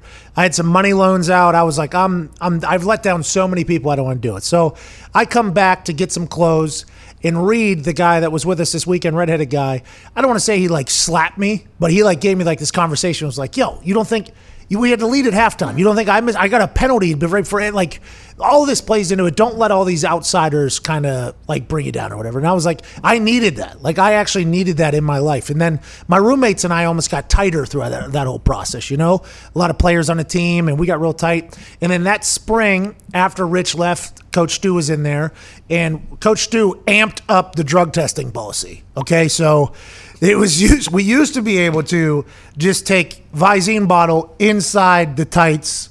We get in there, no big deal, pull the Visine, sleep with it in between your legs so it gets your body temperature, pull it out, dump it into a cup, boom, shut it, here to the person, you're off running. Coach Stu, because he was so tight to all the players, he knew that's what we were doing, right? So Coach Stu knew that was our move. Like, wait, would you put clean piss in the Visine bottle? Yeah. So was it enough? You find like the Mormon or the super good person on the team. There was a couple that we could go to and said, hey, need this. Like, you're not pregnant, right? No, obviously can't have that happen, but just pee in this thing. And then you put the Visine bottle, you put it down in your tights, in between your thighs, and then you would just sleep there. You'd sleep with it so it gets your body temperature. And then whenever they ask you to go in there, it would be at your back, right? They'd be standing behind you. You'd go in there, you'd pull it out, you'd tighten it and go, here you go, thank you so much. They test it for warmth to see if it passes or not. You're good, you're off and running. So Coach Stu was like our guy, right? So Coach Stu knew that about all of us. Like he had overheard us talking and telling these stories. Wait, your head coach knew this? Well, he was the tight ends and special teams coach before he was the head coach, right? So he was cool with all of us. So then he becomes a head coach after Rich Rod goes to Michigan after that game against Pitt and all that stuff. And then Coach Stu, the interim head coach, wins the Fiesta Bowl. Then that spring, he becomes, our head coach. And he gave us like one of the first meetings, he like let everybody know, like, hey, there's a little bit different policy now when it comes to the drug testing, by the way, because there were some people on the team that I think Stu didn't want on team anymore. They were on scholarship. And an easy way to get people obviously off scholarship is they fail a test or do something like that. And there were some guys I think that Bill thought Rich Rod was just keeping around, should not be keeping around. So that first drug test he gave, I think they tested 12 people, and I think 12 failed. Right? So all 12 failed, and they were cut. So, like, that next morning, our conversation was like, hey, Bill Stewart was not fucking around when he was talking about. One guy did the trick. They said, the pea's not warm enough. Going to need it again. Goes back upstairs, gets some more, puts it in the microwave, even goes in there. They're like, sorry, not warm enough. Going to have to do it again. Like, the testers were told the game by Coach Stu, right? Like, they're like, no, not good enough. Going to have to do it. So, change everything. So, we obviously try to get around that somehow, and we found mushrooms. Okay, so mushrooms, unless Coach Stu was going to do a spinal tap, was not going to find out about mushrooms, right? And at that point, I decided I was not going to drink anymore. So really, like, my only thing here was either spice wasn't even around then, or I did mushrooms. And I enjoyed them. But I had one night, I remember it vividly, my roommates and I, because we were at a tighter spot than we had ever been after that moment where people were I mean, legitimately telling me they were going to kill me and my family. And it was rough for me. Like, I never felt that way. Normally people like me. So like whenever that was happening, it was a whole new thing. Needed it to happen to become the person I am, but it was rough. I'll never forget in the kitchen, it was like the end of the night. We were winding down from the trip, and I had like an epiphany moment where I was like, you know what? I'm gonna stop fucking around. I'm gonna actually focus on being a good ball kicker. Like that's what I'm gonna do. I'm gonna instead of just the $40,000 in party loans and the penny pitchers and the drink till you drown Thursday, which I've gotten by with here the last 3 years, and I'm gonna put this away. And it was like a real moment of clarity for me, and I did that. Right? Like I did that. Everything. Were you on mushrooms when this epiphany happened? Oh yeah. That was so. The next morning when we woke up, like probably went to sleep like probably 4 or 5 a.m. that morning. Whenever we did it, I wake up around 11 or noon, and I legitimately felt like a whole new person. Like I felt like a whole new person. I was like a little bit more driven, and I don't know why. Maybe it was just like I finally made the decision to do so. But then you could see everything for me just kind of turn up. Like I got a lot better. Right? I still miss kicks or whatever, but everything just got a lot better because I made that decision. Like okay, I'm gonna stop with the bullshit. I'm gonna actually focus here on trying to make a living, and then I even. Comedy and like all that stuff was talked about in that kitchen whenever we were having a good time coming off the end of a mushroom trip. And I asked Chris Herren, I was like, was there ever a moment where you were like, you know what, if I didn't do all this, I'd be the greatest basketball player on earth. Like if I like, did you ever have that thought? And he was like, no, his thought was that he needed it to play.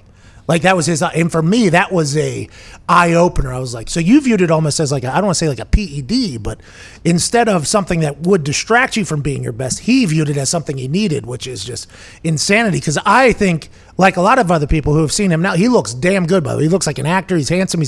I would have liked to see him play clear-headed, ready to go. And he said that thought never even crossed his mind. And that was wild to me. That was fucking wild to me. Yeah, well, for some people, though, I mean, there's healthy distractions and there's unhealthy distractions. Like if he's sitting there worrying about where he's going to get his next batch of pills from and whatever, and he's always worried about where that's coming from, he doesn't have time to worry about and have the anxiety about basketball and all the pressure being placed on him from the outside. So maybe it was a little bit of a distraction. How long did he play in the NBA? 2 seasons. Yeah, 2 years. 2 years. He got hurt, and then he ended up playing overseas.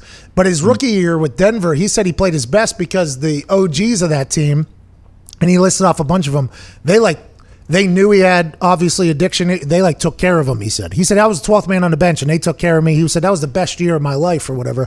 And then when he gets traded back to Boston, that's an hour away from everybody he knows. Going home, man. It's like Hernandez. They said going to the Patriots was the worst thing that could happen to him. He's right in there with all of his old crew. I was very thankful I did not end up at the Steelers because, boy, if I was a Pittsburgh Steeler those first couple of years, it would have been my fault. It would have been my fault for sure. Well, didn't Jeff Reed try to make up for that a little bit? He had a few incidents. Skippy Reed. Skippy beat the hell out of a paper towel dispenser in a town that was like 30 minutes north of us. What happened? Do you know what happened with that story? Why did he take it out on the paper towel dispenser? You've been there, okay? You've been there. You wash your hands. I don't think I can't say that I have, though. Yeah. Maybe you pee on yourself. Something happens whenever you're on the floor. Incredibly inebriated, and you go to the paper towel dispenser, and you reach up in there, and maybe there's only one in there, and you pull it out. Oh man, have you ever been that mad before? No, and Skippy Reed said, listen, I ain't happy about this. He started pounding that thing, and it's a tiny town where he was doing this at. I mean, it is a tiny, tiny town. And we just so happened to have a high school teacher that was from there, Mr. Jasper. And the next day or whatever it happened, he comes in, he was like, that was a good paper towel dispenser too, man. That one was always stocked. I don't know what happened. Was it the automatic one? The automatic ones I get mad at because you wave your hand and it never comes out. I feel like David Blaine sometimes with those fucking things. Like you put your hand under there's no water, and then somebody else pops up and there's water. It's like, well, did I just do a magic trick, or is this thing completely fucking me over? I would like to know. You know, the ones I like is the sensor that's on the side, so then you can just hit your backhand off. Like I'll just touch the thing with the back of the hand. Those ones underneath where you have to kind of like guess where they're at. That's a problem. That is in the soap ones. You're either giving me way too much or not enough, and I need to be able to decide how much I would like. I agree. Need a full squirt, at least. I do like the toilets that just flush by themselves. Yeah, those are great. Oh, yeah. The Toto ones. Need to have those, though. Good touch. Need to have those, yeah. Have you ever used a squatty potty, the thing you lift your legs up when you take a shit? You know what? I think I did have one for a little bit. I don't get it. My knee, well, my right knee, I tore my PCL. There's no cartilage. It doesn't bend like that. So it wasn't my thing. I know Howard Stern always talked it up. Really? I didn't know that. He talked about a lot of other stuff, too. How's he doing with that? Has he come through on the other side? I think so. He's Howard Stern. I don't know. We're going to find out in a year. I have no idea. His stuff does not age well. Not many people. I wasn't a big Howard Stern fan. I've seen his movie, obviously Private Parts, because I was a kid whenever that all came out, and it was like the right thing to do. And I saw a show on E! There for a little bit, but I wasn't like a diehard loyal listener. But I understood that Howard Stern was an animal. Like I understood Howard Stern has a following. Sirius hedged their entire company on Howard Stern. Like literally their entire company hedged it on there. And I've gotten some clips and stuff like that, but I wasn't into it back in the day. And then as I've gotten older, listening to him interview people is next level. It's like watching Bob Ross paint. It's like I enjoy that a lot. But boy, some of those old bits, I'll tell you what, they do not hold up. They do not hold up. But it's Howard Stern, I guess. I don't know. Yeah, he's like 70 almost. Isn't his contract up soon? He's trying to make a decision whether he's going to come back. He only works a couple days a week anyway, doesn't he? I don't know. Yep, Tuesday, Thursday, so every Thursday. Mm-hmm. So if his contract's up, that means there's what, $7 billion opening up at Sirius? Just about, I think that's right. Yeah. Is that how much he made? I think he got signed for $10 billion whenever he got signed to Sirius. That first deal he signed with Sirius, I'll never forget being like, what a fucking legend. Just talking into a microphone. Now you got Barstool getting $460 million or whatever it is valuation. You got The Ringer getting $200 million from Spotify. You got Rogan getting, I know the exact numbers. I don't think anybody else does, but north of what everybody said he was going to get paid per year, basically. And then now, it's a whole new game. Hey, how long is Rogan? It's a multi-year licensing deal with Spotify. Yeah. Do you know how many years? I think it is 4. Mm-hmm. I don't know the year. I just know the monetary. Can he do YouTube anymore? No. Clips, though. I think you can put clips up, can't put the full show. Full show has to live on Spotify's thing. I think you can put clips up to promote it still. I'm not sure how that works, but I did hear the number per year, and I'll tell you what, Joe Rogan's doing pretty good. And he can still sell. He can still sell all his own ads. What? Yeah, they're just licensing the show. I mean, it's just, Rogan is right here, bub. Rogan is the blueprint. Rogan is the model.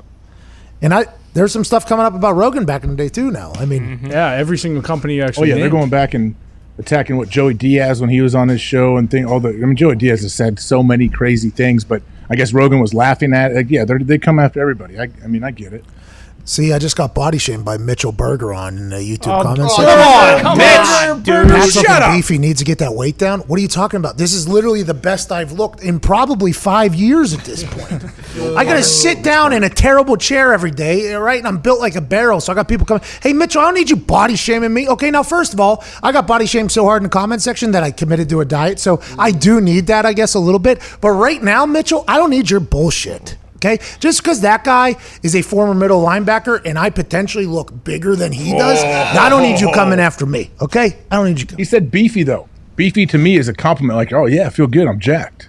No, it's not how he meant it. Because then he said I need to get the weight down. Is what he said. So he actually called me fat in the second follow-up sentence that I didn't want to say because it kind of hurts my ears. Former punter Mitch Berger. No, but if it was Mitch Berger, I think he got popped for some roids at one point, Mitch Berger. Mitchie. Todd Sirebrun, too. Sorry, Mitch, we're not using. It's not him, but his name sounds similar to that. Those old punters that got popped for stuff. Wait, what'd they get popped for? I think Sirebrun got like a steroid pop. I think That Sauerbrunn definitely got one. Can you Google if Mitch Berger got one? His Wikipedia does not indicate that he was popped. Oh, maybe Mitch Berger didn't then. That's maybe I thought he was because he was so good. How much does that add for a punter? I have no idea. Couldn't even guess. It's an explosion exercise, though. Kicking is an explosive exercise, so I would assume if you get more explosive, it's going to help out. 5-10 yards. Mentally, don't you think it does a lot mentally for those guys? Like major league pitchers, some of them back in the day, like they may not have looked like they were in the greatest shape ever, but I know the guys that were juicing, like they love to try to get their legs really big so they can push off and throw harder. But I think mentally too, it made them feel like they were like they were Superman. Like, okay, this is my thing. I've never dabbled in the steroids department, so I'm not 100% sure how it works, like in the muscle explosion build thing. But I would assume the placebo effect is a real one in that world as well. Like the placebo effect is that your brain thinks that it took a pill to do something, so your brain is automatically acting as if it was taken care of and you feel better and blah, blah, blah, right? That's the placebo effect. I would assume with some of these guys who take shit that the placebo effect is real as well. Like, oh, I took this, so that means I'm stronger than I was yesterday. I'm this one. When I don't know if it's accurate or not. I would assume that you're right. Hey, but if you think it's working, then it's working. That's all you need, really. That's right. Unless you have terminal cancer or something, maybe. How about Steve Jobs refusing to use any of the modern medicine? Drinking carrot juice and celery, trying to survive. Didn't work. He tried, though. I mean, hey. But how many people have you heard, though? I'm sure you've had multiple people tell you, hey, I knew old Sally. She was stage 7 pancreatic cancer. She juiced carrots for 6 months straight. Her skin turned actually a hint of orange, and now she beat the cancer. Well, I've never heard that story. But I honestly have heard multiple stories like that. Ohio is awesome. Still is, always will be. I mean, that is a factual statement there. But my great aunt, Jeannie, she was diagnosed with, I forget which cancer it was, but she took an experimental drug. And it prolonged her life like an extra 2 years or whatever. There's a lot of people on that. Like, that's huge because all these, you know how hard it is to bring a drug to market and billions of dollars. So there's all these experimental ones where you sign off. If you have cancer or something, you could take them. We do a lot of stuff with the James Cancer Hospital here in Columbus. There's so many people that get on those experimentals that they don't 100% know if they're safe or they're going to work, but they work for people. It's good. At the beginning of this whole quarantine, wasn't there some shit being talked about how those are going to get expedited through? Like Remsviridol or whatever. Yeah, they are always talking about it. And then now what? It's come out that it doesn't really do what it says. I don't know what you're talking about. What did you say? I don't know. Early on and everything, there was something that people were getting mad at Trump because he was mentioning this the viral hydroxychloroquine medication that works for something else, but maybe it helps with COVID. And then there's all this talk. I mean, that's honestly our only hope right now. I feel like for sports and for everything, with the COVID, is to come up with one of these viral medications that actually work. Has to. College football. I don't know if you and I have talked about this yet, other than just my show. I am starting to get a little gloom and doom mindset for college football. And if you do recall, Kirk Herbstreit, 3 months ago when this whole thing was starting, came out and he said that he has no idea how college football comes back. And everybody was like, Kirk, stop being a negative fucking asshole. We were too, by the way. We're like, hey, Kirk, we don't need that right now, okay, Kirk? Just keep that. And Kirk's like, no, the more and more I read about it, I'm just like, I hope it can come back, but I don't see how. I think the NFL will come back. College football, though, with the students and the university and the amount of people that gather from all over the place and how I just don't know. I don't know how college football is going to work. And I hope it does. I loved college football more last year than I ever have in my entire life because it was the first time I really watched college football for my entire life. I enjoyed the hell out of it, but it feels as if they got a long stretch ahead, AJ. And here's a question for you. Boomer Esiason said this morning. Mm-hmm. He gave an interesting quote that he knew he was going to get shit for. So he actually led off with saying, not in these exact words, but basically said, yeah, I think I'm going to catch a lot of fucking hell for this. But with all these guys that are getting COVID-19 on these college university teams, and now you're seeing the NBA guys come out and they're testing positive for COVID-19, I think them testing positive for it now, and this is going to sound bad, just like Boomer Esiason basically was. I think it's better that they test positive for it now so they can lock down so that in a month from now, whenever season's supposed to start, they've already been through it, right? I don't know if that's what Boomer Esiason was saying. I just read the headline. But for me, like these NBA guys are all 18 guys, over 300 guys have been tested. 18 guys have tested positive for the coronavirus. I think that's because the NBA is probably testing every single person in the NBA right now so that they have enough time to be locked down for 14 days so then they can enter the bubble, which is supposed to be a COVID-19 free zone. I think we're going to learn more and more people have it now so that they can get that 14-day quarantine. Oh, geez, watch it, buddy. Watch it. 14-day quarantine out of the way before everything starts. Am I wrong in thinking that, you think? No, I don't think you're wrong. I mean, that's what the rumors, like the people are alleging right now. What Clemson had 27 players test positive or something on their football team. So people are saying, oh, yeah, of course, Nick Saban, all these guys, they want – I mean, you shouldn't say you want them to get COVID, but if they do now and they recover, then you don't have to worry about it during the season, do you? I mean, but we don't know right now if you can come back and get it again. Is that a guarantee that once you have it, it's like chicken pox? Nobody knows. And there's also people, I think, that have taken the test like 2 weeks later and they still test positive for it. And then there's also false positives happening when people don't actually have it. Then there's asymptomatic. We don't know fucking shit about this thing. I mean, we're 90 some days into this thing, and we still don't know anything about it. I'm starting to worry about college football as well. I was talking to a guy this morning, and he's like, "What do you think, man?" And I was like, "What? I just don't see college football happening. Do you?" And I started thinking and talking, like, and as I'm talking out loud, thinking out loud with the dude, I'm like, "Damn, I don't know. I'm starting to worry myself. Like, it's June 30th right now. The first game's scheduled for August 20th. I don't know. I hope there's some kind of breakthrough over the next 2-3 weeks. Colleges have 100 and some players on each team, plus big schools, obviously, not small schools. We're talking about bigger schools. 100 and some. Oh, no flamethrower today? Where's the fire? Where's the fire? Where's the fire? AJ. We want fire. If this runs out, I'll have to. Hey, big hit on the internet last night, you using a flamethrower. That one that I ended up using, which I didn't know was a flamethrower. It's kind of dangerous because before Oh, really? before the That thing flame was hitting your comes out, fucking it just, ceiling. well, before the flame comes out, when you press it, it just shoots butane out for a while, and then that's why I'm like, oh, I'm squirting butane on my monitor and all over the carpet. I'm like, all right, I got to figure this one out. Well, that's why whenever you start a fire, you don't start spraying on the lighter fluid until after the fire's already started, and you hang on to that thing, just like what you're doing with your lighter there. That's the right move. Happens the best of us, Age. That's the right move. The best of us. How about when that fire climbs right back up into the bottle? Yeah. It's a moment. That's a problem. I almost burned my How house do you down a do few that? weeks ago. How do people spit fire and it doesn't come back into their mouth? Oh, 151, you got to have a good on it. You got to get that thing. You got to have a good separation between the last bit of Bacardi 151 and your lips. Believe it or not, I know it's going to be hard to believe, I have done that before. You gotta breathe out your nose. Was this right after you ran up the wall and did a backflip? That's July 18th, by the way. I still have a clock on it. What is? You know, I have to do a standing backflip and a backflip off the wall, I think July 18th, because on June 18th, I said 1 month from now I'll be able to do it again. Can't wait. It's halfway there. The wall thing might be tough, but I'm getting to the weight where the standing backflip should be no problem. The wall backflip is going to take a lot of commitment, a lot of trust in myself and the wall. But I've been watching these little fucking parkour homies on the internet. I think I got it figured out. Here we go. Hey, what's going on? So, DeAndre Jordan, he tests positive for COVID, and now he's out for he's saying he's out for the season, right? He's on the Nets, right? Mm-hmm. Yep. I would assume that Nets players are even higher in the chances of backing out due to Kyrie Irving being very against it, Kevin Durant being very against it, and I would assume that their team not really standing that much of a chance in the East, that they're also going to get out of it, let alone the social unrest and all that stuff. But if you test positive, Adam Silver said that we will hold nobody in bad light if they choose not to go. I think some guys will get tested positive, like DeAndre Jordan, say, no, I'm not going to do it. I already tested positive, even though it's supposed to be out of you in 14 days. And we don't know if you get it. There's no antibodies. But I think there's certain teams that are potentially looking to get out of this however they can, if we just want to call it how it is. But I think there's a lot of guys that are going to get tested positive for it, go into lockdown, and then send their asses into the Biodome down there in Orlando. I think it's kind of a mixed bag here of what's going to happen.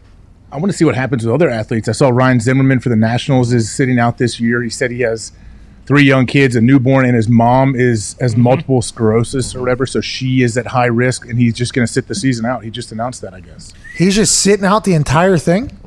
Yep. Yeah, he said he can't play. He has too many, for family reasons. He just has too many things against it, and he can't do it. He's like, he said, I'm not retiring. I'm definitely not retiring. I guess he's on a 1-year deal, making like $2 million. So I don't know what his plan is. So maybe he wants to go play for somebody else once this all clears up. That's insane. I didn't know that. I didn't know that was happening in baseball. Yeah, a couple guys have come out and said that they're not going to play for whatever reason. That guy from the that one team that has 2 ACLs, he's going to be up for his contract, Bertans. Mm-hmm. That's an interesting decision. And I had a reaction that probably didn't make Bertans happy, but allegedly Bertans, now granted, there's a lot of other things that could potentially fall into it, but the way the story was being shaped when it first was announced, okay, so when the story was first shaped, it was that Bertans was sitting out because he's already had 2 ACLs surgeries. He is up for free agent after this year for the first time, so he is choosing not to go play in Orlando because of that. Now, that makes me think, if I'm a team, that this guy, because of his 2 ACLs, is scared to play 8 games in Orlando. Why would I give this guy $200 million? Right? That's like my first. And he's an assassin, I guess, as a 3-point. Oh, yeah. He's Sniper. He's a sniper of a shooter. But in my eyes, I'm like, hey, this guy doesn't want to play 8 games because of his chance of his knees. what would I want to give him $100-some million for? But then, as I got educated and started looking, like during quarantine, how much has this guy been working? What if you have an IT band that's just a little bit tighter for some reason? Like, I could see why people in that situation would sit out. But my initial knee-jerk reaction is, well, I'm not going to fucking pay that guy. Then if he doesn't even want to play 8 games, I'm not going to. What am I going to pay him to play, 82 games or whatever it is? This guy doesn't even want to play 8 games.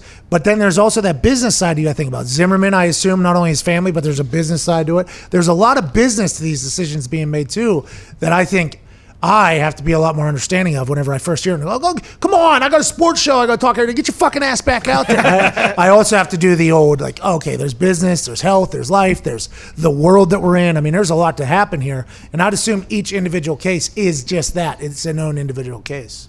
Well, don't you think this Bertan's character is looking at it like, hey, why would I go? It's basically like preseason. Why am I going to go risk my future playing 8 preseason games? Well, it's postseason. It's not preseason. I know, but do those 8 games mean much for him? I got to be more understanding. They're probably not going to win it all anyway, so it doesn't really matter. And I guess he had an incredible year up into the quarantine break. So his stock is at its absolute highest it could be right now. So in a business sense, the only thing his stock could do is potentially go down in these 8 games, and his team, I don't think, is going to make a run at this. No, it's the Wizards. They're 5.5 out. Yep. And so that is a very difficult decision in a place to be in, but it's the same thing as senior quarterbacks of bowl games if they're going to get drafted. And I have always said, I've never been in a position to be a starting quarterback ever in my life. Should have been maybe a 1 game or 2 after watching the outcome, but I've never been in this position either to get $100 million. I'm always like, hey, let's play with your team guy. I'm always like, hey, let's do this, let's do it. But if you're a guy who had the best year of your life going into a contract year, and now there's 8 games in Orlando in a biodome that you might feel not as prepared for, I could see why you wouldn't want to do it. But boy, for me, it's 8 more games. You know what I'm going to do? I'm going to go put up 30 in those 8 games. They're going to pay me $400 million. That is my thought, and that is why I'm an idiot. So I understand why Bertans potentially thinks the other way. What's up, Diggs? I was going to say, so they would probably have to go 8-0 to get in, and then he's made $15 million in his career, and it's projected that he's going to make $15 to $18 million a year on his new contract. Oh, yeah. But they would really have to go 8-0 just to make the post have a chance. They're 5.5 out, so unless the Nets and other lost every teams game. would have to I lose. get it then. I get it. I think it's still a tough decision, and I don't think you're dumb for having that opinion on that, Pat. I'm with you. I would want to play too. But if you sit there and look at it in the grand scheme of his career and how much money he's made compared to what the ability he has to make more down the line, I guess it's not worth it for him. They are plus 750 to be into the playoffs, to get into the Those playoffs. are Good bet then, right? No, Not without John Wall. no, not without John Wall and their snipers not playing. I think you put that thing up at plus 75,000. So we don't have a guy that can shoot or dribble on the fucking team. Wow, it's gonna be tough in basketball. They have the worst odds of anyone in the bubble of winning the entire thing. So I guess I get why Bertans isn't going. Yeah. I guess. But But it goes against everything that You get both sides. I mean, I get your side. Too. No, I Or your understand. original side. I understand both sides, but how I sit on the thing is Do you think there's any chance that, even a DeAndre Jordan, probably not Bertans, but they'll be like, you know what? I said I wasn't going to play. It's July 10th. They need me. I'm going. Hold on. No. What happens if a week into the thing? What if it's a week into the thing and a lot of the players are hearing from other players what it's like down there? Like, hey, not too bad. They're seeing the press conferences, so the social unrest and social injustices are being spotlighted. They say they're putting Black Lives Matter on inside of each paint on each side. What happens if a week into that thing, some players who said no for whatever reason, their questions get answered in a positive way by the players that are down there, and they decide to go join the team? Can they do that? What, do you have to just get tested on the way in, or are the rosters set whenever they go down there? I bet there's a date when the rosters are final and set. But how does that work? Say you have 3 guys go down, you're going to have to bring other players in. Do you have guys alternates that are sitting in a little secondary bubble somewhere quarantining before? I doubt you can just go back and take one test and join the team. I'm sure if you go, there's a mandatory 10 or 14 days you got to hang out before they let you play. Consider this my tryout.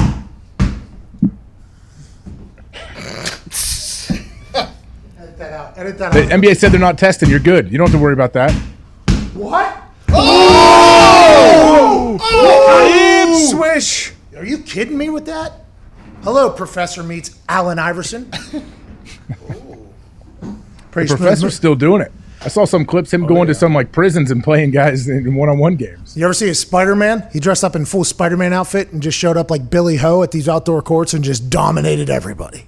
How does he make money? Does he get sponsored or what? His YouTube is massive.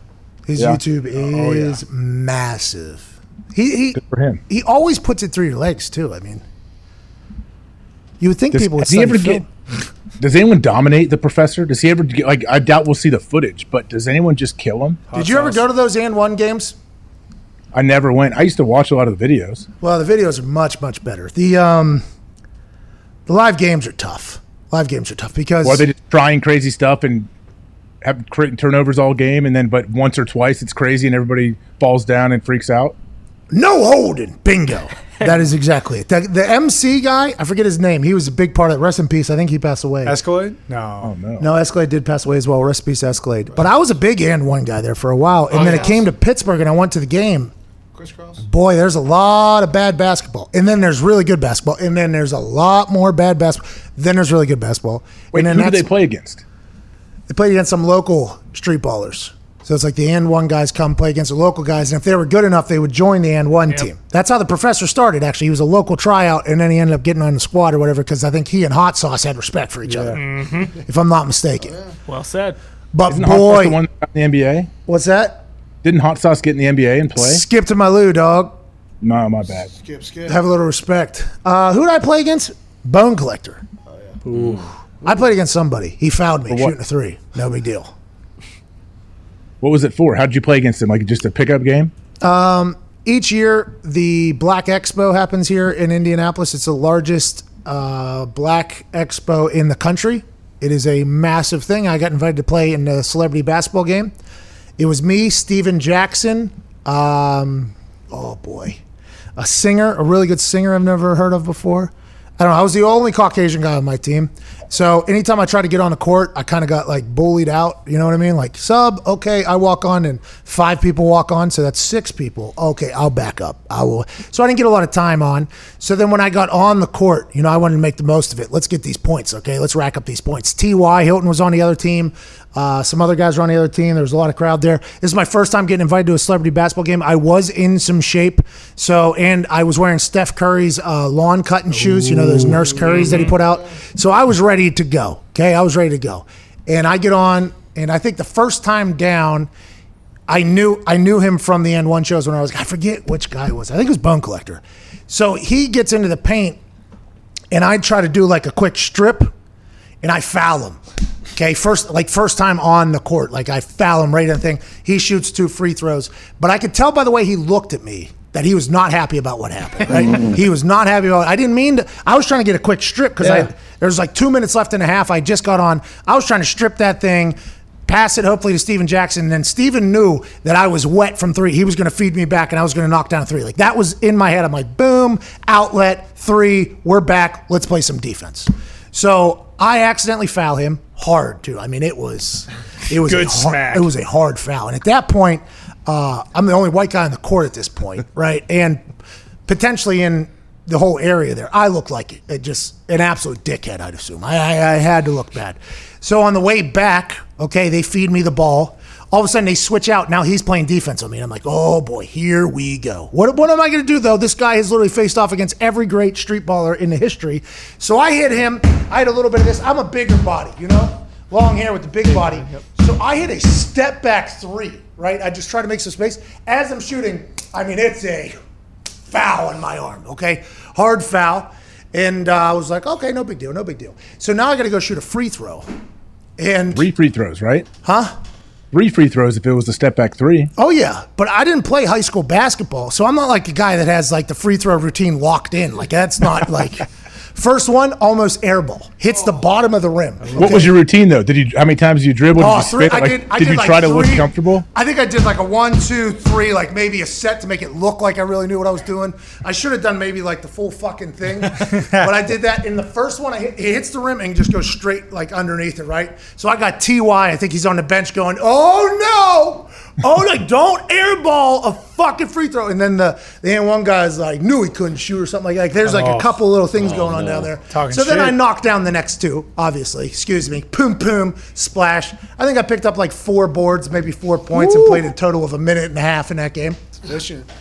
Pretty good. Not too shabby. I can understand how Mr. Bone Collector would be upset that he's trying to drive to the hole and give the fans a show and a charity event, and you decide to shut that down because everybody loves to watch people shoot free throws in entertaining charity events. No easy buckets. Doesn't matter where we're at. No easy buckets. No easy buckets. Anybody can get it, dude. What are you talking? What do you want from me? And You're also, a gritty Rust Belt dude. I get it, man. Could you imagine if I stripped Bone Collector? And I don't even know if it was Bone Collector, by the way. I still don't. I'm still Bone Collector, was that an and one character? Was Bone Collector? I don't know if that was one. You don't know the Bone Collector? Dude. Really? No.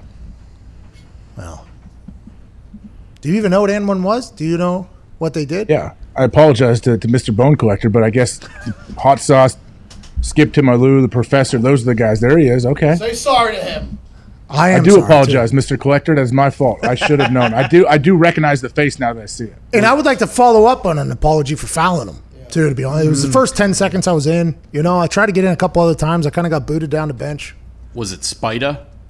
I don't think so. Was it Circus? Who coached you? Did you find the roster? AKA from 50.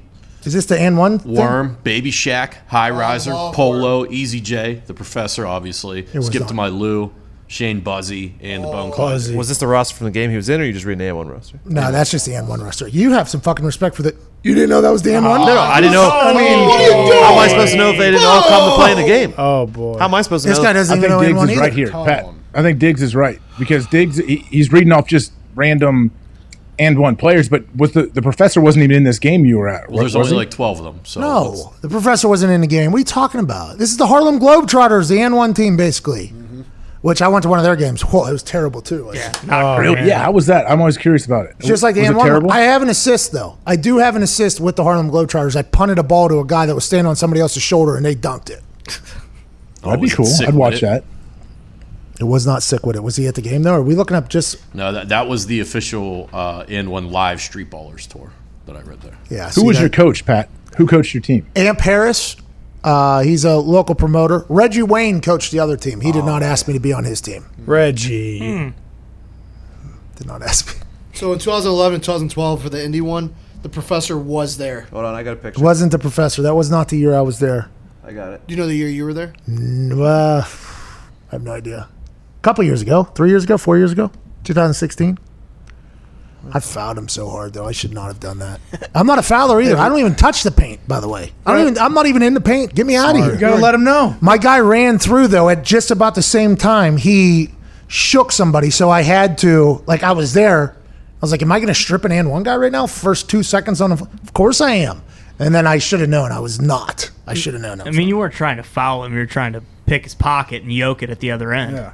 Yeah, and by the way, it did feel as if that hoop was at about 9.5 feet.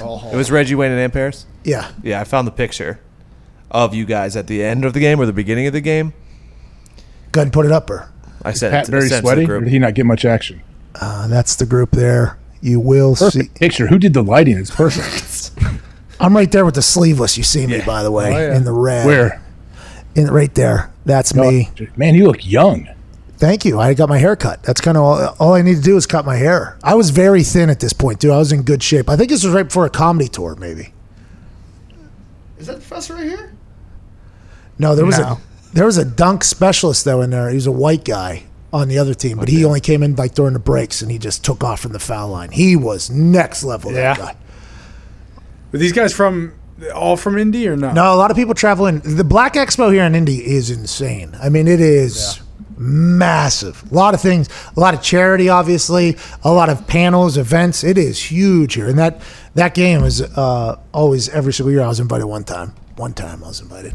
About a guy. How are like you said, how are convention centers in the big hotels that host these giant conferences every year for companies that bring in 2,000 people for a national sales meeting?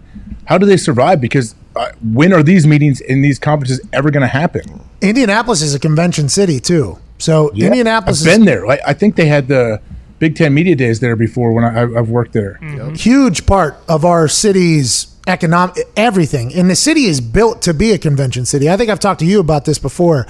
That's why the Super Bowl goes off without a hitch here. That's why the Big Ten tournament happens here. The Final Fours, everything that happens in Indianapolis is because the city is literally built for guests to come, stay in hotels, walk everywhere, and have good restaurants and everything like that. The convention centers every single week bring in thousands and thousands of people. You never know who the hell's in town, and you're 100% right. I think the city is normally the one in charge of the convention center, right? Normally it's the city, so it's the city losing money, I would assume, but I don't know when these conventions start back up, which in turn, I don't know when the city starts back up because a lot of the city revolves around hosting and other people coming in from out of town.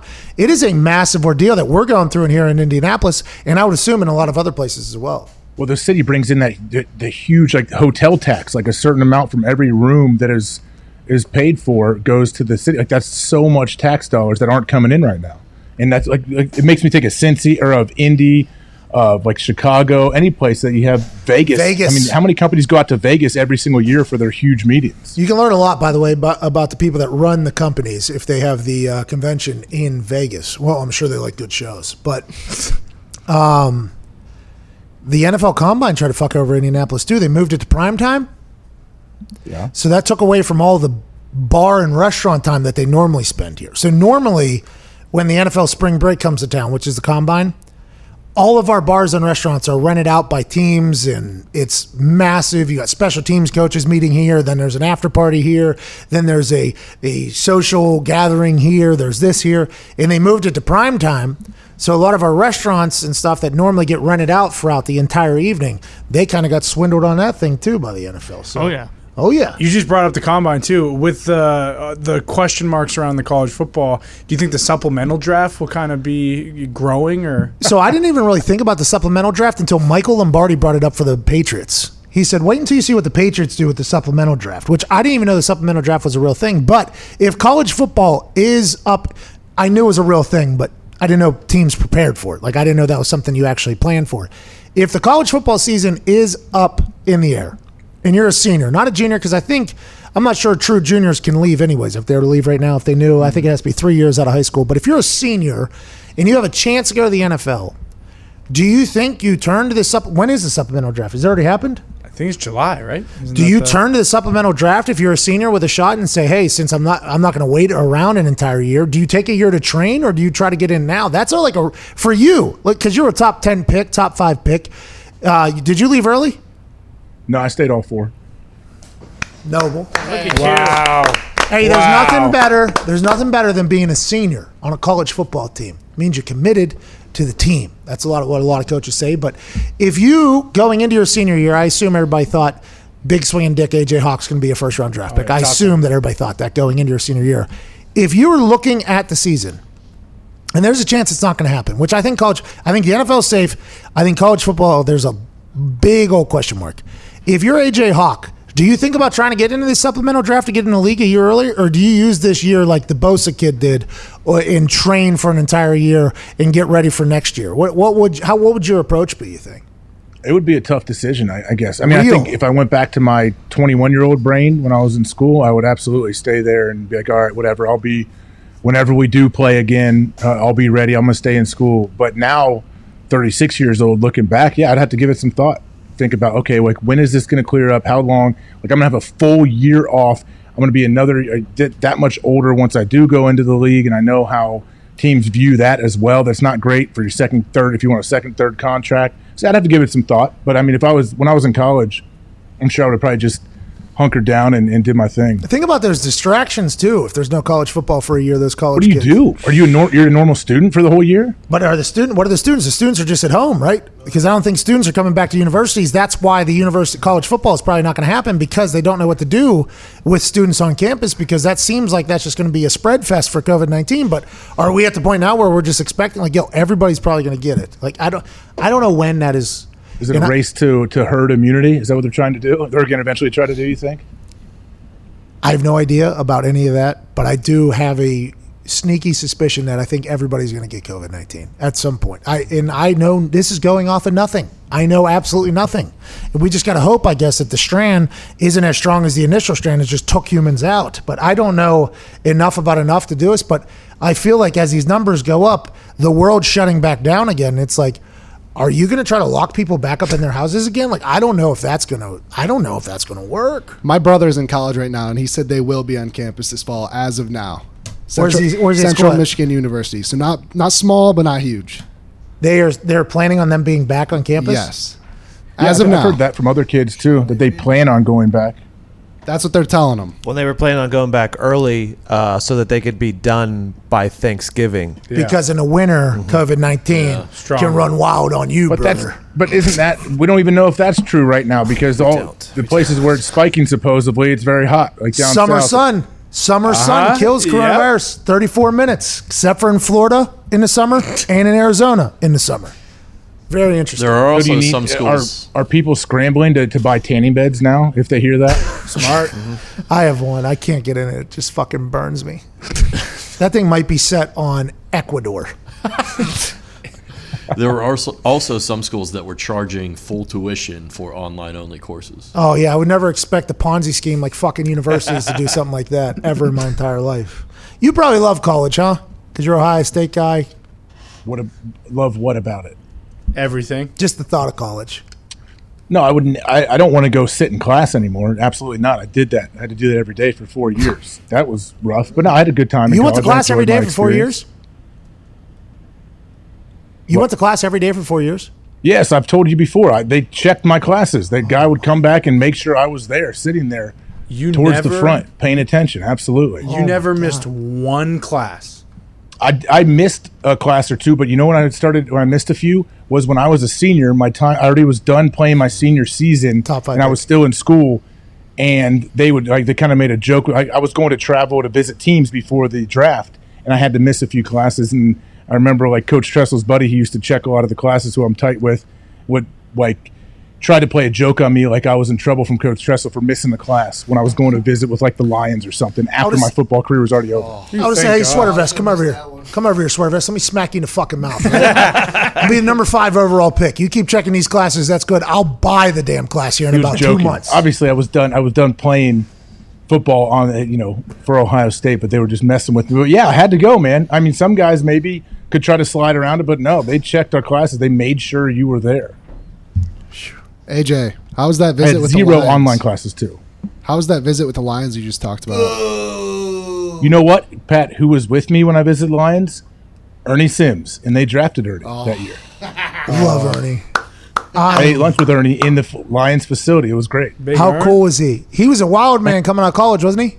Yeah, I saw Ernie at some of those kind of postseason award shows in college too and stuff. I loved him. He was always a great time.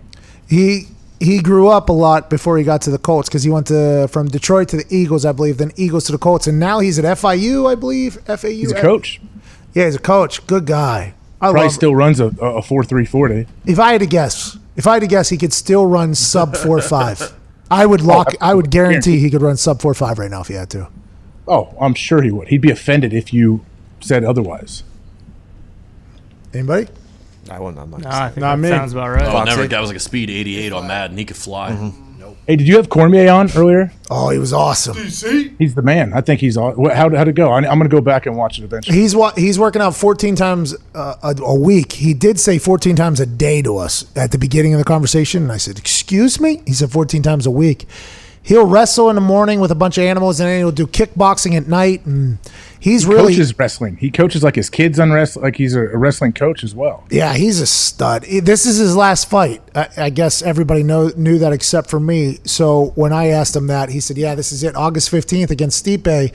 He says he feels very good. He said he's doing everything that you're supposed to do. This is the first time he said he's doing everything that he possibly can to focus on his fight. Nutritionist, focus, training, everything, because this is his last fight and he wants to make sure it's his best fight. So he was awesome. I am a massive fan of him after that conversation. Not that I wasn't before. I think he's a great commentator. I think he's very well spoken. He knows a lot of things. He makes the environment and atmosphere of the fights that he calls a great one. I think he's very good at his microphone. I actually told him I think he's the best athlete commentator currently going. I mean, Tony Romo just got broken off, but if you look around athletes doing commentating, there's nobody that reads a room or a moment with, insight and everything like that, like Daniel Cormier.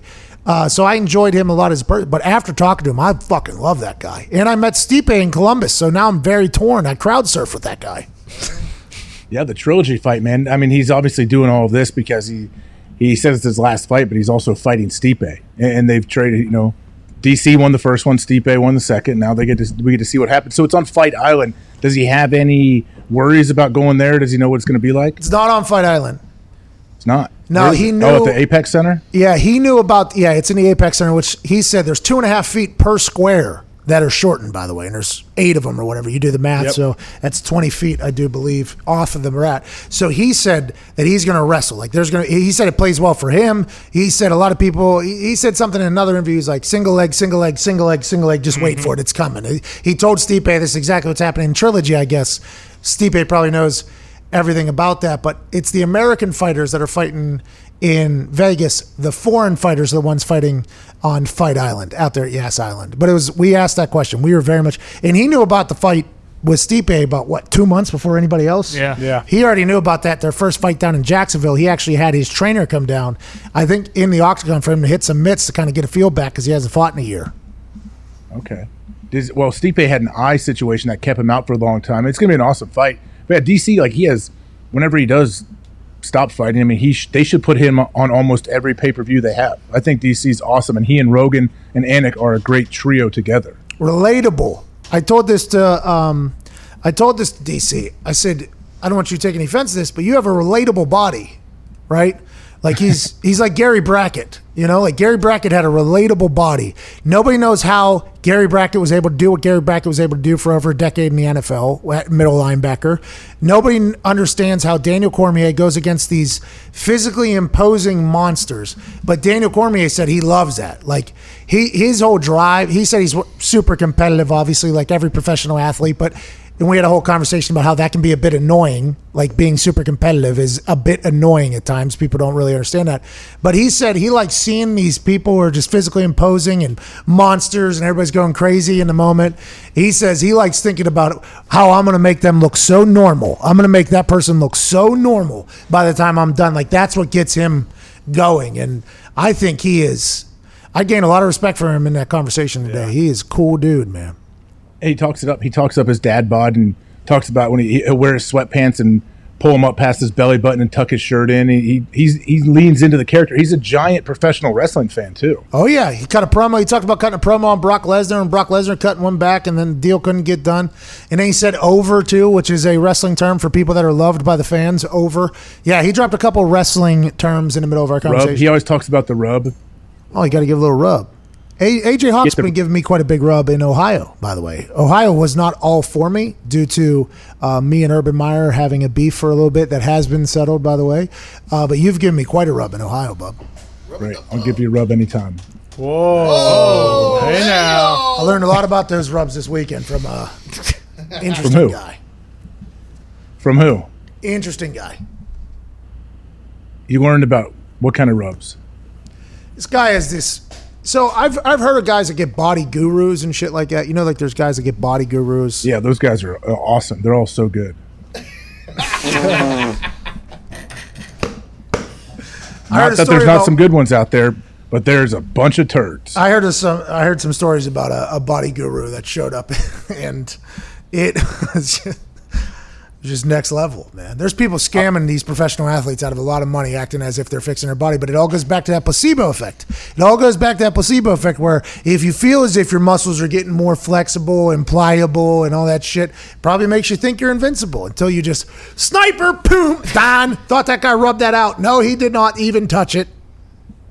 Well, I'm not. For the record, though, I want to make sure I'm not talking about Dwight Freeney's body gurus that wear the gi on the airplane. If you're wearing a gi on an airplane, you got to have some level of either delusion or self-confidence that I have to respect. You just directly went after Dwight Freeney right there. Sure Not did. even close. Yeah, you did. What did you do? You did cold tubs? No. You did not do cold tubs. Very, very rarely. So that thing had a layer of just oil and gross body things floating on top of it, even though they clean it every day. No, you got to shower before you go in the tub. Got to shower before you go in the tub. Yeah, that happens. Everyone follows that rule, don't they? Signs everywhere. I've never seen a single person shower before they get in there. But if you go in a cold tub, you need to have the toesies thing. The thing on the toes. Those help. Oh, my God. Like people do those cold as balls interviews with Kevin Hart, and they just get in there. And I'm like, I was a cold tub. Like, I would go in cold tub 15 minutes after every single time I did anything. I don't even, it just made my lower half feel good. It made me feel spry. And like, I wouldn't even do, I was too lazy to do the flush where you go in the hot tub, then a cold tub, 5 minutes, 3 minutes. I was too lazy to do that. So I just said, oh, fuck it. I'm going to sit in a cold tub for 15 minutes. But I watched this cold as balls conversation, which I think I would fare well in, right? I think I would be able to do well in it. But there's not a single person that puts the toe thing on. And I'll tell you what, that would get me. I would not be able to get in there if it wasn't for the little toe thingy that you put on. Someone needs to tell. I think they probably just aren't aware of it. Someone needs to send some to Kevin Hart. Like, hey, this is for you and your guest. I think it'll make it a lot better. This will make a world of difference. It really, just little neoprene toe covers. That's all it is. Vinatieri had this OG move where he would take a Gatorade towel, dunk it in the hot tub, then he would put it down, obviously, through his midsection, and then he'd get in a cold tub. Yeah. Smart. He had like a diaper on of hot water, and then he'd get in there. Very smart, but I'm too lazy to do it, right? I'm too lazy to do it. So I would just give me the toe things. I'm putting those on there. Give me my phone, and I'm going to sit in here for 15 minutes, and it's going to be a terrible 4 minutes, and it's going to be a terrible exit. But from those, 11 minutes there, I'm going to be okay. I can't believe you didn't cold tub. You didn't tour at all? You didn't cold tub? Did you stretch? Yeah, I stretched when the coaches made us. I wasn't a big stretcher either. I didn't understand it. I mean, I wish at times, I wish I was a little bit more flexible. I'm not like crazy stiff. I can touch my toes and everything. But Don't do it. Flexibility, dude. Don't rip your pants, man. They're already ripped, dude. That's why you buy ripped pants. You see this? You ever been able to do that? Yeah, your knees bent. No. How much were those jeans? American Eagle, probably. 75. Nah, probably $45, $50. Yeah. That's it, really? 55. American Eagle is no. Well, yeah, if you're going to American Eagle, well, a lot of those jeans though that are sold with all the holes in them, they're like $1,400. Like, try explaining that to some World War II vet. He was all of a sudden came back and like, hey man, he's like, hey, you got holes all over your jeans. Like, yeah, man, well, I got a good deal. They were only $1,600, originally $2,500. I Explain wonder to that guy. I do wonder what these jeans cost now that I'm thinking about it. They have to be, because I'm big. This is Jeans like are expensive, man. For guys, like jeans are super. They're way too expensive. I feel like. I mean, there's only a couple good ones. Page is good. Those Page pants are unbelievable. I'll wear Page. I need like the male yoga pants. Everybody's seen my legs now at this point. They're probably the biggest on earth. No big deal. But I have to have jeans and pants that stretch. American Eagle, I have found that their denim is the best flex denim for me. But I'm a size 40, right? I wear a size 40 pants because of this ass. I would assume that is a little bit more expensive. These are probably $100 at least. These. Yeah, probably. I'm on the site now. I'll find it. Good sale going on, 6% off everything. Their jean shorts, though, are the best by far. Not even a close second. American Eagle shorts, best. Yeah, they're nice. I was supposed to have some jean shorts down in Florida. We took like a family picture when we were there on Friday. I guess we had matching outfits somewhat as a family, and the kids were wearing jean shorts and the shirt, like black shirts. I didn't have a black shirt, and I don't own a pair of jean shorts. So my wife scrambled and tried to get me some down there, and she was not successful. She couldn't find any jean shorts. Pat, those ones originally $60, probably on sale for either $45 or $35 right now. Everything I just said, $45. Yeah, okay. The cheapest jeans you can find. Well, that's what I do. That's what Good for you. I wear shirts that we either sell or I get sleeveless hoodies that I've accrued over the years. And American Eagle or Page pants. That's just where you're going to find me at. That's where you're going to find me. Hey, what happened with Zeke? What did he say? He said, I'm faded. I believe at the end of a Twitch stream, and then he said, I didn't even turn this off. And then Sports Illustrated said that he was high. Then now he's faded could mean drunk. Faded could definitely mean drunk. Faded could definitely mean drunk. Bitch, I'm faded. Faded. I'm faded. Faded. What did Sports Illustrated say? They said that he was high. Yeah, they read an article titled "Zeke Elliott admits to being high." Well, okay, so what if he is? But they don't know that. He didn't say that. 10-4, who cares if he is? But I would assume that Zeke does not want the NFL to think that he is currently high because they can test if there is a probable cause or something of that. There's some in the substance of abuse policy. Now, granted, I don't know it now. They've changed it with the new CBA and over the years, but there is a probable cause testing thing for street drugs if something like this was to happen. So I would assume that's why Zeke is like, Sports Illustrated, go, no, I'm drunk, get out of here. I don't need to be tested. Now, granted, I assume Zeke would pass that test with flying colors, but peeing in front of somebody when you don't have to is an uncomfortable situation. Or he was high and was just pissed off that Sports Illustrated said he was high. One or the other. Yeah, his lawyer, Mr. Frankie Salzano, said he's dead serious about filing a lawsuit. That's real, though. SI. It's 100% because of what I just said. Nobody wants to be in that substance of abuse program. I've been in it 8 times a month, 27 months. You have a PO, they're going to track you. It's just, that's not something that Zeke would want. But he did say I'm faded, and I would assume an old white who writes at Sports Illustrated was like, faded? Let me Google that real quick. Tyga sang a song about this. Tyga was smoking weed while he sang this. He's high. Son of a bitch is high. Let's post it. Then Zeke's like, no, I was drunk. Please get off of me. And I'm allowed to be. It's the off season. Get off my dick. Yeah. Or you could say, hey, no, that's what I say when I'm very tired. I was tuckered out. I wanted to go to bed. Oh, I'm fading. Yeah. That's all you got to say. I mean, it's crazy. I guess there's nothing out there. There's nothing. You got to create some content. So how did this Sports Illustrated writer find out about Zeke saying this on his Twitch stream? Just on people on Twitter maybe saw it and said something? Well, it's Ezekiel Elliott. It's Dallas Cowboys. I hope, I don't want to cut you off, but I hope there are old school media members monitoring professional athletes' Twitch streams and watching like 6 hours straight of nothing all to day. Try to get something like that. Blake Snell. Think about Blake Snell's. I mean, every day, all day, that's happening. Just like teams are monitoring everybody's social media by fake accounts. Like, I think I had 3 people in the Colts front office that were following me from fake accounts. I think. I think there was 3 people following me. Well, you know, Cliff Kingsbury, I had him on my podcast years ago when he was at Texas Tech. He told me it made some news too. Like he said they will reach out to people through like burner Twitter accounts posing as girls, trying to make them see if they'll make bad decisions. Jeez. I get now that some would say that's entrapment, but I don't know if that's exactly what he said, but he's definitely said they use online. They'll use accounts to check on players. I don't know but it was something with females. You know, I get what he's trying to do. It wasn't a sting operation. They weren't trying to say, "Hey, I'm an escort.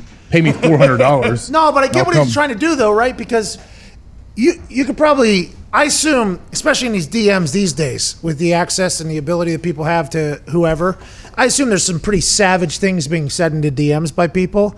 I guess that is a way to find out whether or not your players are acting how you would hope that they would act in the DMs. Maybe they're just being respectful to women. You want them to make sure they're respectful interactions. So say, like, hey, you can't say this to these people. Just for the dudes out there, by the way, that bear waving hello. Oh, yeah. Good. You're good to go. Good gift. I got a chance to do it with my friends here. One summer, I was single. They were single, but I would not get on any of these dating apps. I refused to do it, but some of my friends were, and I enjoyed playing the game, for them. Like, okay, here we go. This is my new face. Here we are. And boy, what I learned quickly with it, and I think I even hooked up my friends here a couple times. You're welcome. Yeah, thank you. No problem. I don't think I've ever, I have been publicly thanked. You have thanked me numerous times for it. The bear waving hello, though, is the go-to. It just like if Sam and I, if my current fiance and I both swiped right on each other and I sent that bear hello, we would have been engaged probably as soon as that day started. Just a little heads up. So, but I assume there's some idiots out there. There always will be, always is. Yeah, I mean, of course. You can't even really call them idiots. I mean, they're young. A lot of them, especially in college. Are you kidding me? You think they're thinking 10, 20 years down the road? I just got a text from Mike Greenberg. Greeny. So give me a call. So give me a call when you get a chance, bub. Uh-oh. Does that make you nervous? No. It's Greeny. He's in, how many Hall of Fames is he in? He's in 2 Hall of Fames. That guy, he is a maestro. Watching him operate, that might have been the most beneficial thing for me this past fall. Game day, electric. Very lucky to be there. I got a chance to see that was really cool. A show that I watched, obviously, that was awesome. The Thursday night games that we got to call, cool. Couldn't have replay or really look at the thing. So definitely a cool thing to call games, but it wasn't an ideal, it was cool though. It was cool to learn the game. Watching Mike Greenberg work every Monday morning starting at about 6 a.m., that was something I don't think that you could ever put a price on. Like, I think watching him handle the setup of the show, the day-to-day, what he wants to do, what he wants to get accomplished, the conversation, watching him work was something that you could never pay for, and I'm very, very, very lucky to be there. The question was, I was asked one time, if you want to come to the pre-show meeting, you can come to the pre-show meeting or whatever. I'm like, I would like to come to the fucking pre-show meeting. 6 a.m., right? So you come to the pre-show meeting, and then you start realizing, like, oh, this is where a lot of people are getting their stats from, and there's a guy named Hembo there that would take care of me in beautiful fashion, and Allie, and I should know the other guy's name. I forget. The whole crew over there is really good people, but watching Greeny kind of work and figure out what needs to be talked about, what should be kind of placed priority, and then how he handles the conversations and the flow of everything. And then I got asked if I wanted to go to a post-show meeting. I was like, oh, I would love to go to a post-show meeting. It was just like a university almost with that Greeny. I have nothing but the utmost respect for Mike Greenberg. So what was that post-show meeting like? Like, what would you go over what went right and what went wrong in that show? Yeah, it was a wrap-up show. That's great. That should happen more often. That doesn't happen many places. Well, I assume that's why because you got to remember, Get Up at one point was in a bad spot. Like, that show was... They revamped everything, I feel like, other than Greenberg. Well, and I think they built that entire Pier 17 for that show, yeah. Right? They dumped a ton of money into it, and the problem was they promoted it for like a year, and then all of a sudden it came out, and people were like, well, what is it? It's grown into what it is now, which is a good show. But it was weird, like how they like overpromised early on, I feel like. And I think Greeny, I think he sensed that, that it kind of underdelivered, and they did, like, it was, I don't know if it was,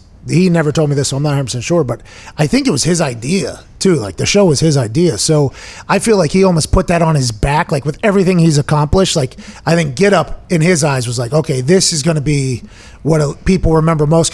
So he put that show on his back, basically, and watching them operate is just... It was something that I could never pay for. I was very lucky to be there and do that. So anytime I get a text from him, I always assume he's going to try to either make me better, tell me something I did wrong, or be like, hey, I need you potentially to do this. And I'm all in. I love the Greeny, man. He's always wearing Louboutin shoes, too. Like, his shoes are always got red. I mean, he is always just, he's the man. Greeny is the man. There's one of the guys that's out there that you should be like, good dude. Happy he's a good guy.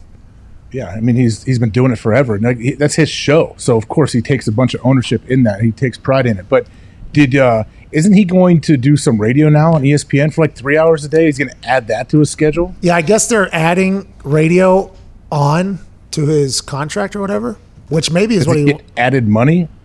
I don't ever want to say the things that Greeny has said privately, but Greeny has so much swagger, it's unbelievable. It is in like this, I don't want to say nerdy, but kind of nerdy swag that he has is just unbelievable. A couple of things that just slip out that I don't even think he knows is like a massive flex. It's just like a super flex. And I think I'm the first person that's ever just like died laughing at the things that he says and just be like, savage, absolutely savage.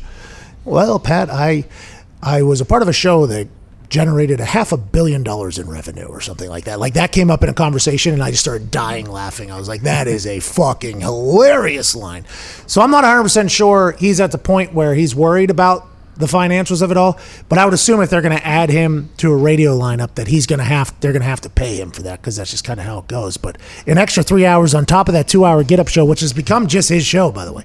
He had co-host through his quarantine.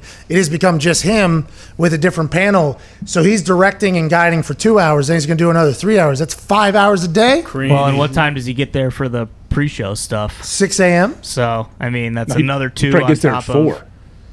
No, he gets there at 6. I saw him. Okay.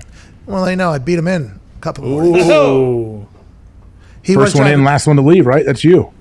No, I got out of there quickly because I had to go do my show somewhere else. But if I got asked to do in the post show thing, I stopped. Well, what are they doing though? They're revamping everything. I feel like Keyshawn Johnson is going to ESPN to do radio. What is he doing? The Go Look and Wingo slot? Or what? NFL Live is going to be a really good show, I think. NFL Live, Laura Rutledge is hosting.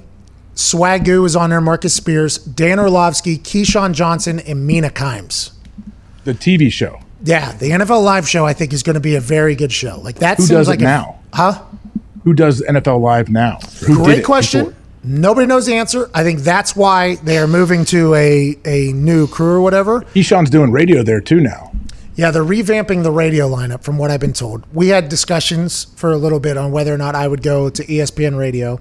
Those discussions stopped because of how much I enjoy the non-FCC fucking life. Like the radio is such a hard, like I don't want to commit to that long term because I would like to be, I think long form conversations, I think the authenticity of conversations is much more on the rise as opposed to the FCC regulated conversations.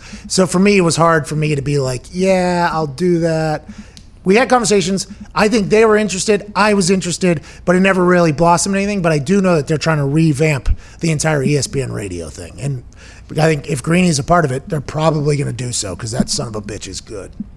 Yeah, Will Kane left. Is he taking Will Kane's spot? I mean, I don't know why I'm getting into so much detail on this. I don't know why I even know so much about it, but I know Will Kane. He's going to be a political analyst or something. Fox and Friends, yeah. Yeah, he's heading weekends, I think, right? Mm-hmm. Fox and Friends weekends on Fox News, and he said he will also be doing sports talk. I'm not sure how or when or if he'll have a podcast or whatever, but that's a whole new world now. You get into that politics world, ooh, hey, that shit is a buzzsaw. Both sides, by the way. If you get in that, you automatically have 50% of people that hate your guts through and through, let alone the people that are going to hate you regardless, right? So not let's add them in there. So probably 70 to 75% of the people on earth will hate you if you get into the politics game. But then you're like, yeah, but I'm changing the world, maybe. Probably not. But I think Will Kane will be I think Will Kane is good at what he does. Like, I think Will Kane is good at what Will Kane does. I've always thought that. I watch a show, I'm like, this is a very Will Kane show. This is a very Will Kane take. This is exactly what it is. And he's a handsome son of a bitch. I mean, let's not get that misconstrued. I want to know how much some of these analysts get paid to be like if you're a paid consultant or a paid commentator where you come on, like say something happens and you're an ex-military guy and Fox News brings you on once or twice a week maybe to hit on something like a terrorist attack that happened. Those guys get paid pretty good money. Yeah, I don't know. Anytime you get in that politics world, I would assume that the price tag goes up strictly because, of your life, your happiness like that. I would assume that number has to. The dream for those people is to get their own show. Like, I think I saw something like Brett Baer. I think he makes more than $10 million a year or something on a show. Like people that have their own show on a big network like that, a political show, like they get paid cash. Hannity, I know he makes a ton of money too. He does radio as well, I believe. Yeah, we got to remember to get those shows. You got to be like Rachel Maddow is a Rhodes Scholar. Like those shows, I believe Hannity's been doing it for ever. I think he's been doing it forever. But boy, what do you got to have? Security everywhere you go, right? Oh yeah, both sides. You got to have security everywhere you go because you got lunatics on both sides that are ready to kill you at any time. I mean, that is an aggressive decision to go do. I don't know. I mean, it depends, I guess, who you are. I'm sure, like, Bill O'Reilly would need security. I don't know where he's at now. Well, unfortunately, I do believe that Bill O'Reilly made some terrible choices back in the day. Yeah, I don't know. I try to watch when something pops off in the political world, which seems to be every fucking day now at this point. Everything's breaking news. That's what makes no sense. Now, if you turn on any news channel, it says breaking news for everything, and then they'll play like a little music bed. Breaking news. I'm like, you can't have breaking news 38 times a day. And by the way, Twitter already broke this news. Yeah, so old news. 3 hours ago. I want to let you know this isn't just breaking news. This is actually old news that we're telling for the first time. Both sides. But anytime something pops off, man, it's awesome to watch MSNBC and CNN and then just flip right over to Fox News and just be like, are we living in the same planet? I don't think so. I don't know how either of these two people will ever coexist with each other. And that's awesome. And then I kind of get out of it and I go back to my dumb little sports world. I'm like, okay, fun time to be alive. Here we are. Yeah, but I don't know if I'm getting that. Don't you think at times those political people are probably somewhat not jealous but envious of sports commentators that can just talk about sports and sometimes don't have to get into like, hey, well, okay, my opinion on this thing may swing like I could be canceled instantly depending on how I feel about a certain situation. Well, I would assume that they see the people like me and they go, that idiot is making money in the profession that I choose. Yeah. And what does he do? Nothing. I would assume there's some, because if I was in their position, I would assume I would be like, these two idiots on the internet are making a living doing what I'm doing. Now, granted, I'm not 100% sure of that. The money is, I'm not 100%. They probably hate us. Yeah, I would assume that they absolutely hate us. And Will Kane would be the first guy in a long time. I guess Malcolm Jenkins, right? He just signed something with CNN. Mm-hmm. I guess they'll be able to tell us what it's like over there, right? Because they'll be able to be like, yeah, you should stay in the sports world, or hey, it's not as bad over there. Actually, death threats aren't as bad. That's what I always think about the politics world. It's like, I enjoy my life so much. Like, I enjoy being liked by people. I like people. Like, I enjoy having conversations with people on the side of the road. Like, I'm cool with people. Like, I enjoy that. Like, I enjoy the human interaction of people being like, hey, I appreciate whatever stupidity you do because it helps. Like, I enjoy that. I don't care where you're from, what you do, all that shit. As soon as you get into the politics world, it's like, fuck you. You're the worst human of all time. You want to fucking do what? And then the other people are like, oh, that's the best person of all time, but fuck this person. It's just like, I don't know if I'm built for that. I don't think I am built for that. It's just on the street, some person coming up to me like, fuck you. It's like, what did I do? Me? What did I do to you? Oh, you said Cam Newton's going to make the Patriots better. Like, that's not happening. Like, that is not happening. And I'm 100% cool with that. But I do believe those people make a lot of money. But that's a classic, like, you got to sell your happiness then. Mm-hmm. And there's so few of them making the big money too. Like, there's how many are working every day on working for a show, assisting, or they have a show, but it's at 10 a.m. and it's not prime time, that aren't making a fraction of what the big guys make. All I'm trying to do is get through this life, say stupid things into a microphone, make people happy, move to an island. That's all I'm trying to do. Those politics people, I think whenever they get on the TV, they're trying to save the world. They're trying to push their agenda. They're trying to get into politics themselves. They're trying to be president, or maybe. Like, that's a whole different. They just have a completely, like Will Kane. I wonder if Will Kane knows that. Like, I would assume Will Kane does know that's why he's getting into that world. He better. But you have to have I don't know. That seems like an aggressive decision. And maybe I'm Will just Kane too young. he probably wants more freedom to talk about things that he's interested in. I know ESPN's gone through spurts where they don't want people talking any kind of politics. And by the way, I don't think they should, just for future. Either way, I just, because that's like me giving people advice on what they should do. Like, you are not coming to me to hear what I think you should do with voting for the real world or anything like that. I don't fucking know, dude. I don't fucking know, dude. And people don't expect you to have a take on every single issue too. That's the good thing. Like, you don't have to. Like, there's things you don't have an opinion on, or you don't. Like, I don't have a fully formed opinion on this. I can't let you know right now. I do believe, though, there's a couple of debates that I have watched where I could walk up there in my jorts and sleeveless hoodie and win them. I believe it. There's been some debate. The Indiana governor debate that happened just a couple years ago that I watched. I almost broke in and just stood on the stage and said, fuck it, I'll run. Here we go. What are we doing? What was wrong? Like, what was wrong with it? Oh, it's just one idiot after another. It's like that. How can you say something dumber? I don't know. Let's wait for the next person. Oh, there it is. Got dumber. Let's wait for the next one. It's just, I don't know. It feels like it's robots, but they're signing up to get in that world that I would never do. So I guess that takes some sort of talent. I guess. Yeah. Some kind of ambition that I guess I don't have. Well, is that the show? Nope. I got to read something. Yeah. Guess who's back? Back again. Canadips is back. Oh, tell a friend. Guess who's back? Guess who's back? Guess who's back? Guess who's back? Guess who's back? Yeah, everybody has that friend that's over there spitting all the time, putting that tobacco in their face. Everybody's got it. Look, here's a guy right there just did it. Look at that, spitting in bottles, spitting in cups, flipping their fingers off the tin. You know, all those. There is an alternative that makes your body feel better, that tastes better, and won't have any of the terrible shit that tobacco has that you can put in your lip right now in pouch fashion in a variety of flavors that you will love forever. And that's from our friends at Canadips. Yeah. Woo-hoo! Hell yeah. Hell yeah. Hell yeah. We just launched the cannabis strain flavors straight from the hills of Humboldt County. Go on to CannadipsCBD.com and buy the new Skittles strain tins. Ooh. Skittles spelled with a Z. So Skittles strain tins.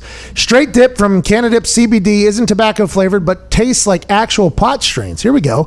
Canadips will launch a new strain every 2 to 3 weeks. Unbelievable flavor. Can't wait for the OG Kush to be released next week. I can't. The Humboldt collection is something that is absolutely beautiful. Cannabis flavored dip. How they do it? Flavored with terpenes. What are those? Nobody knows, but it tastes delicious and it works as a beautiful alternative for your tobacco spitting and chewing friends.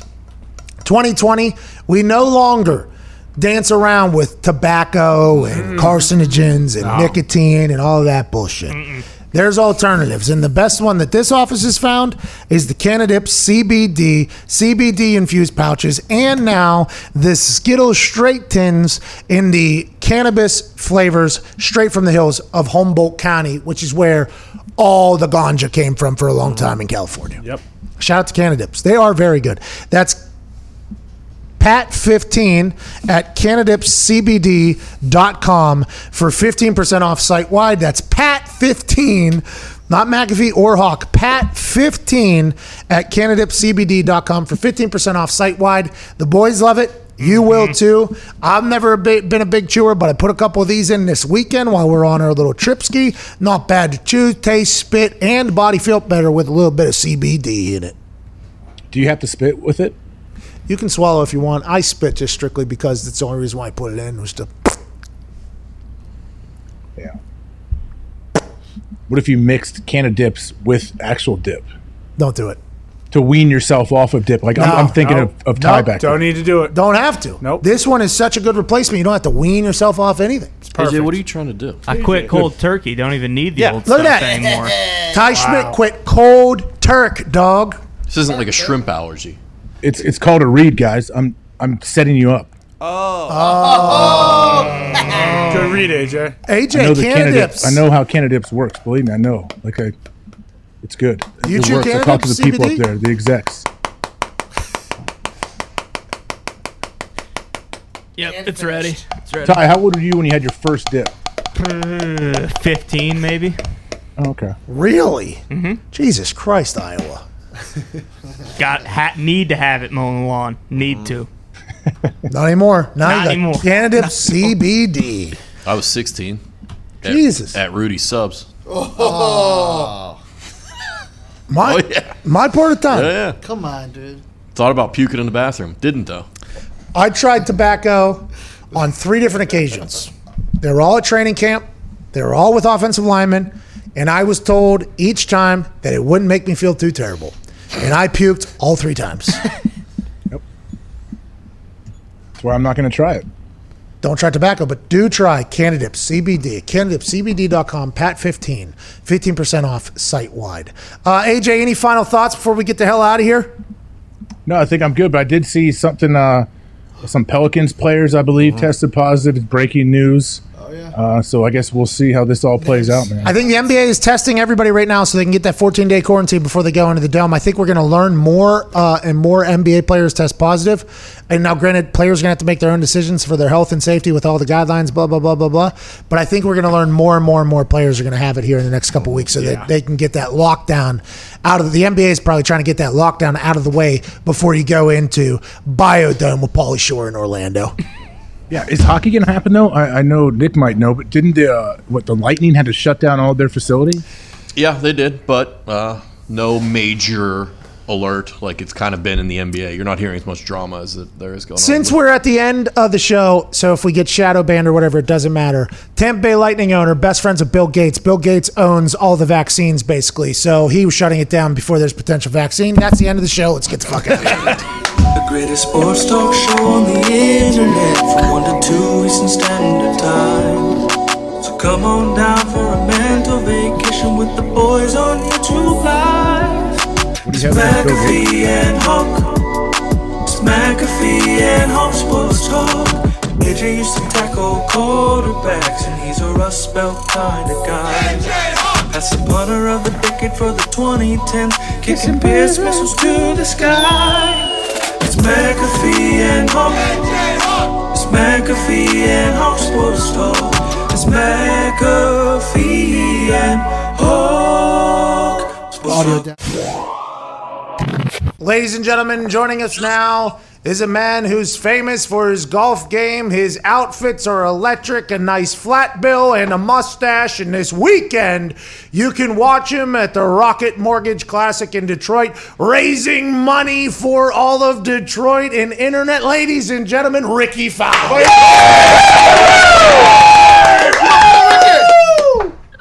How's it going, Rickie? All good. Just hanging here at the course. Gonna go get some work in shortly. Well, yeah, so you got a practice round today? Is that what's going on here? Yeah, I played 18 yesterday, and today I'll probably hit some balls and go play 9. Keep it fairly mellow because I got to play tomorrow morning pretty early. Okay, so let's talk about these practice rounds. I've never really seen them. Are you out there in shorts? Is there music playing? Is it what is the practice? Or is this like a very serious, like we got to learn the course here, we're going to do this if we do this? Like what is the practice round like on Wednesdays? Pretty mellow. Typically a Wednesday would be our Pro-Am day, but obviously with everything going on, just players out here. So pretty relaxed. Every once in a while I'll have my phone playing some music in my back pocket. Some guys maybe a little bit more serious, especially if it's a golf course they haven't been to yet. But myself being here last year, I know the golf course pretty well, just kind of reacquainting myself. Other than that, I try and keep it pretty relaxed early in the week, rest up, and get ready to tee up on Thursday being tomorrow. What are you listening to in the back pocket? I'm excited. You know what I play? I'll go everything from hip-hop barbecue radio on Pandora, which is a nice mix of nostalgia. Every once in a while, the big timers will come on. Then you got old school, Juvenile. And then I'll go Zach Brown band as well if I want to get it, depending on what mood I'm in. What is in your back pocket while you're playing in these rounds?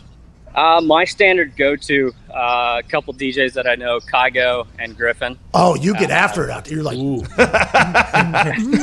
They're not too crazy. They're fairly mellow compared to what you might see at night in the club. But Kygo's got a great new album out that I've enjoyed listening to. But being in Detroit, another buddy of mine, sometimes I'll throw on there, whether it's Pandora or somewhere else, but Kid Rock. Hell yeah. Hell yeah. Is the old adage is that you were this adrenaline junkie who was a dirt biker and you got into all this other stuff and then you were self-taught, you get it, how to golf, and then now you're in the PGA. Like, how does that happen? Like, how do you go from being dirt biker, which seems to be the polar opposite, adrenaline junkie, polar opposite of what golf is? How did you fall in love with the game and get to this point? So I started playing and riding basically the same time. Golf was always my number one, but man, I wish I could still get on a dirt bike and go have some fun. I basically rode up until I was about 15. I broke my foot and didn't tear anything in my knee, but basically blew it up. So that was a kind of a wake-up call. If I want to go after and pursue golf, that the dirt bikes may have to take a seat for a bit. So it was a big part of who I am as far as, like you said, you can't think a whole lot on a bike. And when I'm playing my best golf, there's not much thinking involved. It's kind of go with what you're feeling, see it, and hit it. So those are the good days. Unfortunately, that doesn't happen all the time. Cool. I don't know how you guys do it. I got this club. It's called the Unduffable. I bought it off the Golf Channel about 3 a.m. whenever they said it was available. It turns out the son of a bitch does duff all the time. But golfing is a lot like kicking and punting, right? So kicking and punting, obviously you're doing it hopefully under 72 times a day. For us, it's only like 5-6 times. But once you start overthinking things, you get so messed up. It happens to the best of us. It happens to everybody. What do you do whenever you get in those situations where you're like overthinking, a little paralysis by overanalysis type situation? For me, I think it's always going back to if you have kind of one swing thought, one or two. For me, I can get away with two as far as we got Jason Day pulling up over here. Hey, pal, good luck out there. I hope you come in second this weekend. Exactly. Yeah, that was for you, Rickie. I think a big thing is keeping swing thoughts down to a minimum, and then kind of having a fallback. If something is going wrong, what's that one cue that can kind of get you through the day to minimize what could happen. I stink at golf, but I'll have a good round every once in a while. I will have a good, for instance, I just shot a 38 on 9 holes on Saturday in Michigan, and I felt like I was on top of the world. And I could go shoot 100 tomorrow. At what point in your life were you shooting where you're like, you know what, I'm probably going to be a professional golfer? Did you have that aha moment where you're like, I seem to be better than everybody else?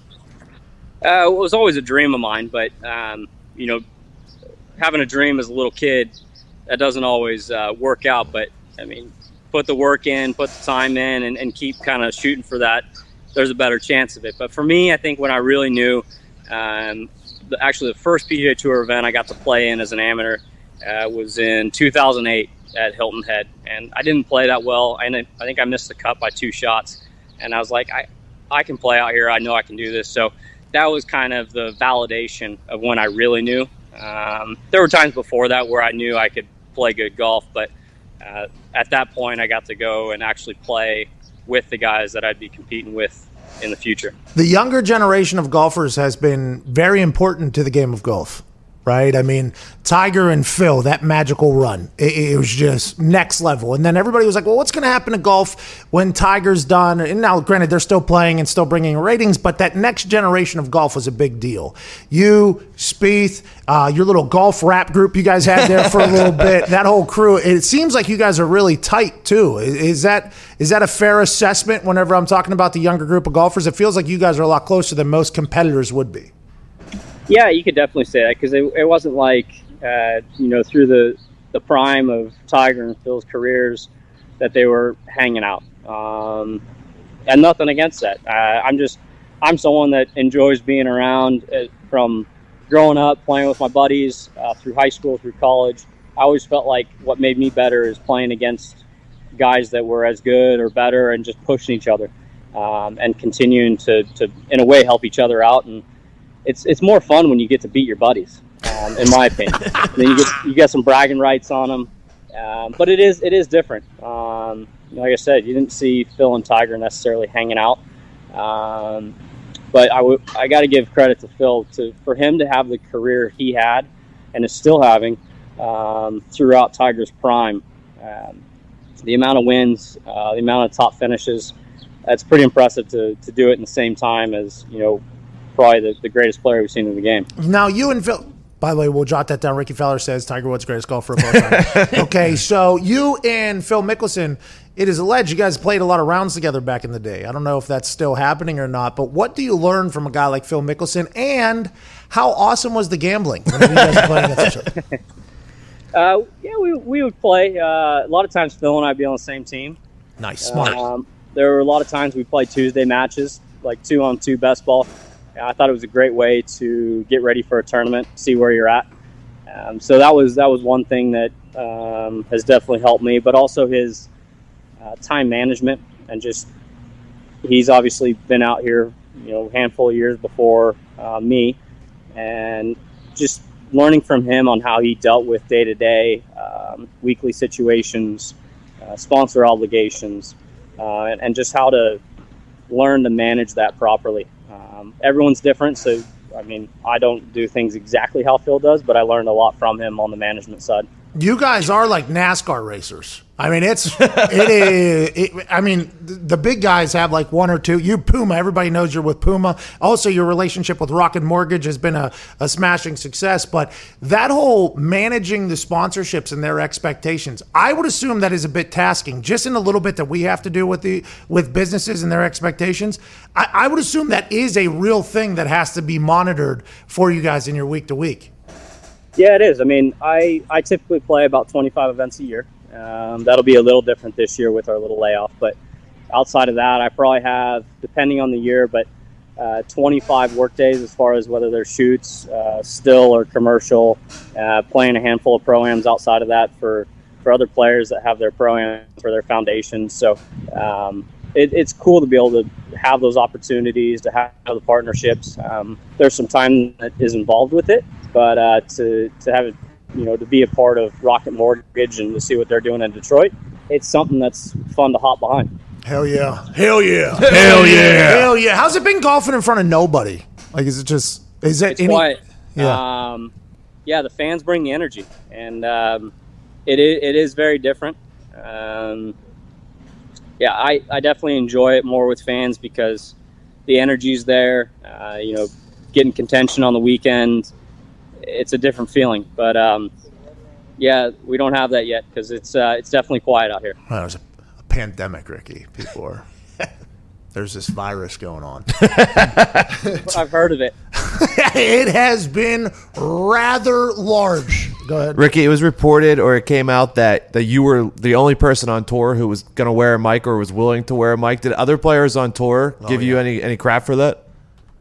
No, I didn't get any backlash for it. I think there's definitely more guys that are up for it. I don't know if they asked the whole field. I think they went through a handful of guys. I was up to do it, especially since we just about a month before that played the TaylorMade Drive and Relief match with Rory, DJ, and Wolf, and we were all mic'd up there. So just figured, why not? Unfortunately, didn't play very well. It would have been a little better if I played nice. Is that the reason why you played bad? Because you were mic'd up? Ooh. No, I can't blame it on that. Oh, I will. I wish I could, but that's on me. All right. We can't thank you enough for your time. Are you going to win this weekend? Yeah? Let's win one. That's why I'm here. Yeah. Let's make Detroit better with Rocket Mortgage. Let's go win the Rocket Mortgage Classic, and let's continue to have the most electric mustache in the golf game. Ladies and gentlemen, big golf show with our friend Rickie Fowler. Rickie! Can't thank you enough for choosing to listen to this show. I know that there's a lot of things that can penetrate your ears. The fact that you allow us to do so, I am very thankful.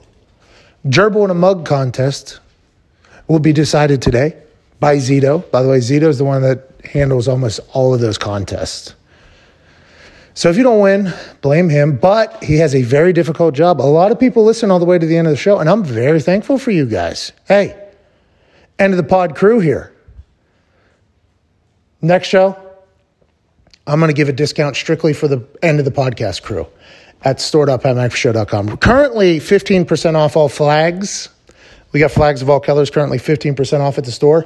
But tomorrow's show, I'm going to have CFO Phil put in a promo code strictly for the people that listen all the way to the end of the podcast because y'all motherfuckers are the best. And I can't thank you enough. We'll be back mañana. Have a good one. Ty Schmidt, please play some independent music.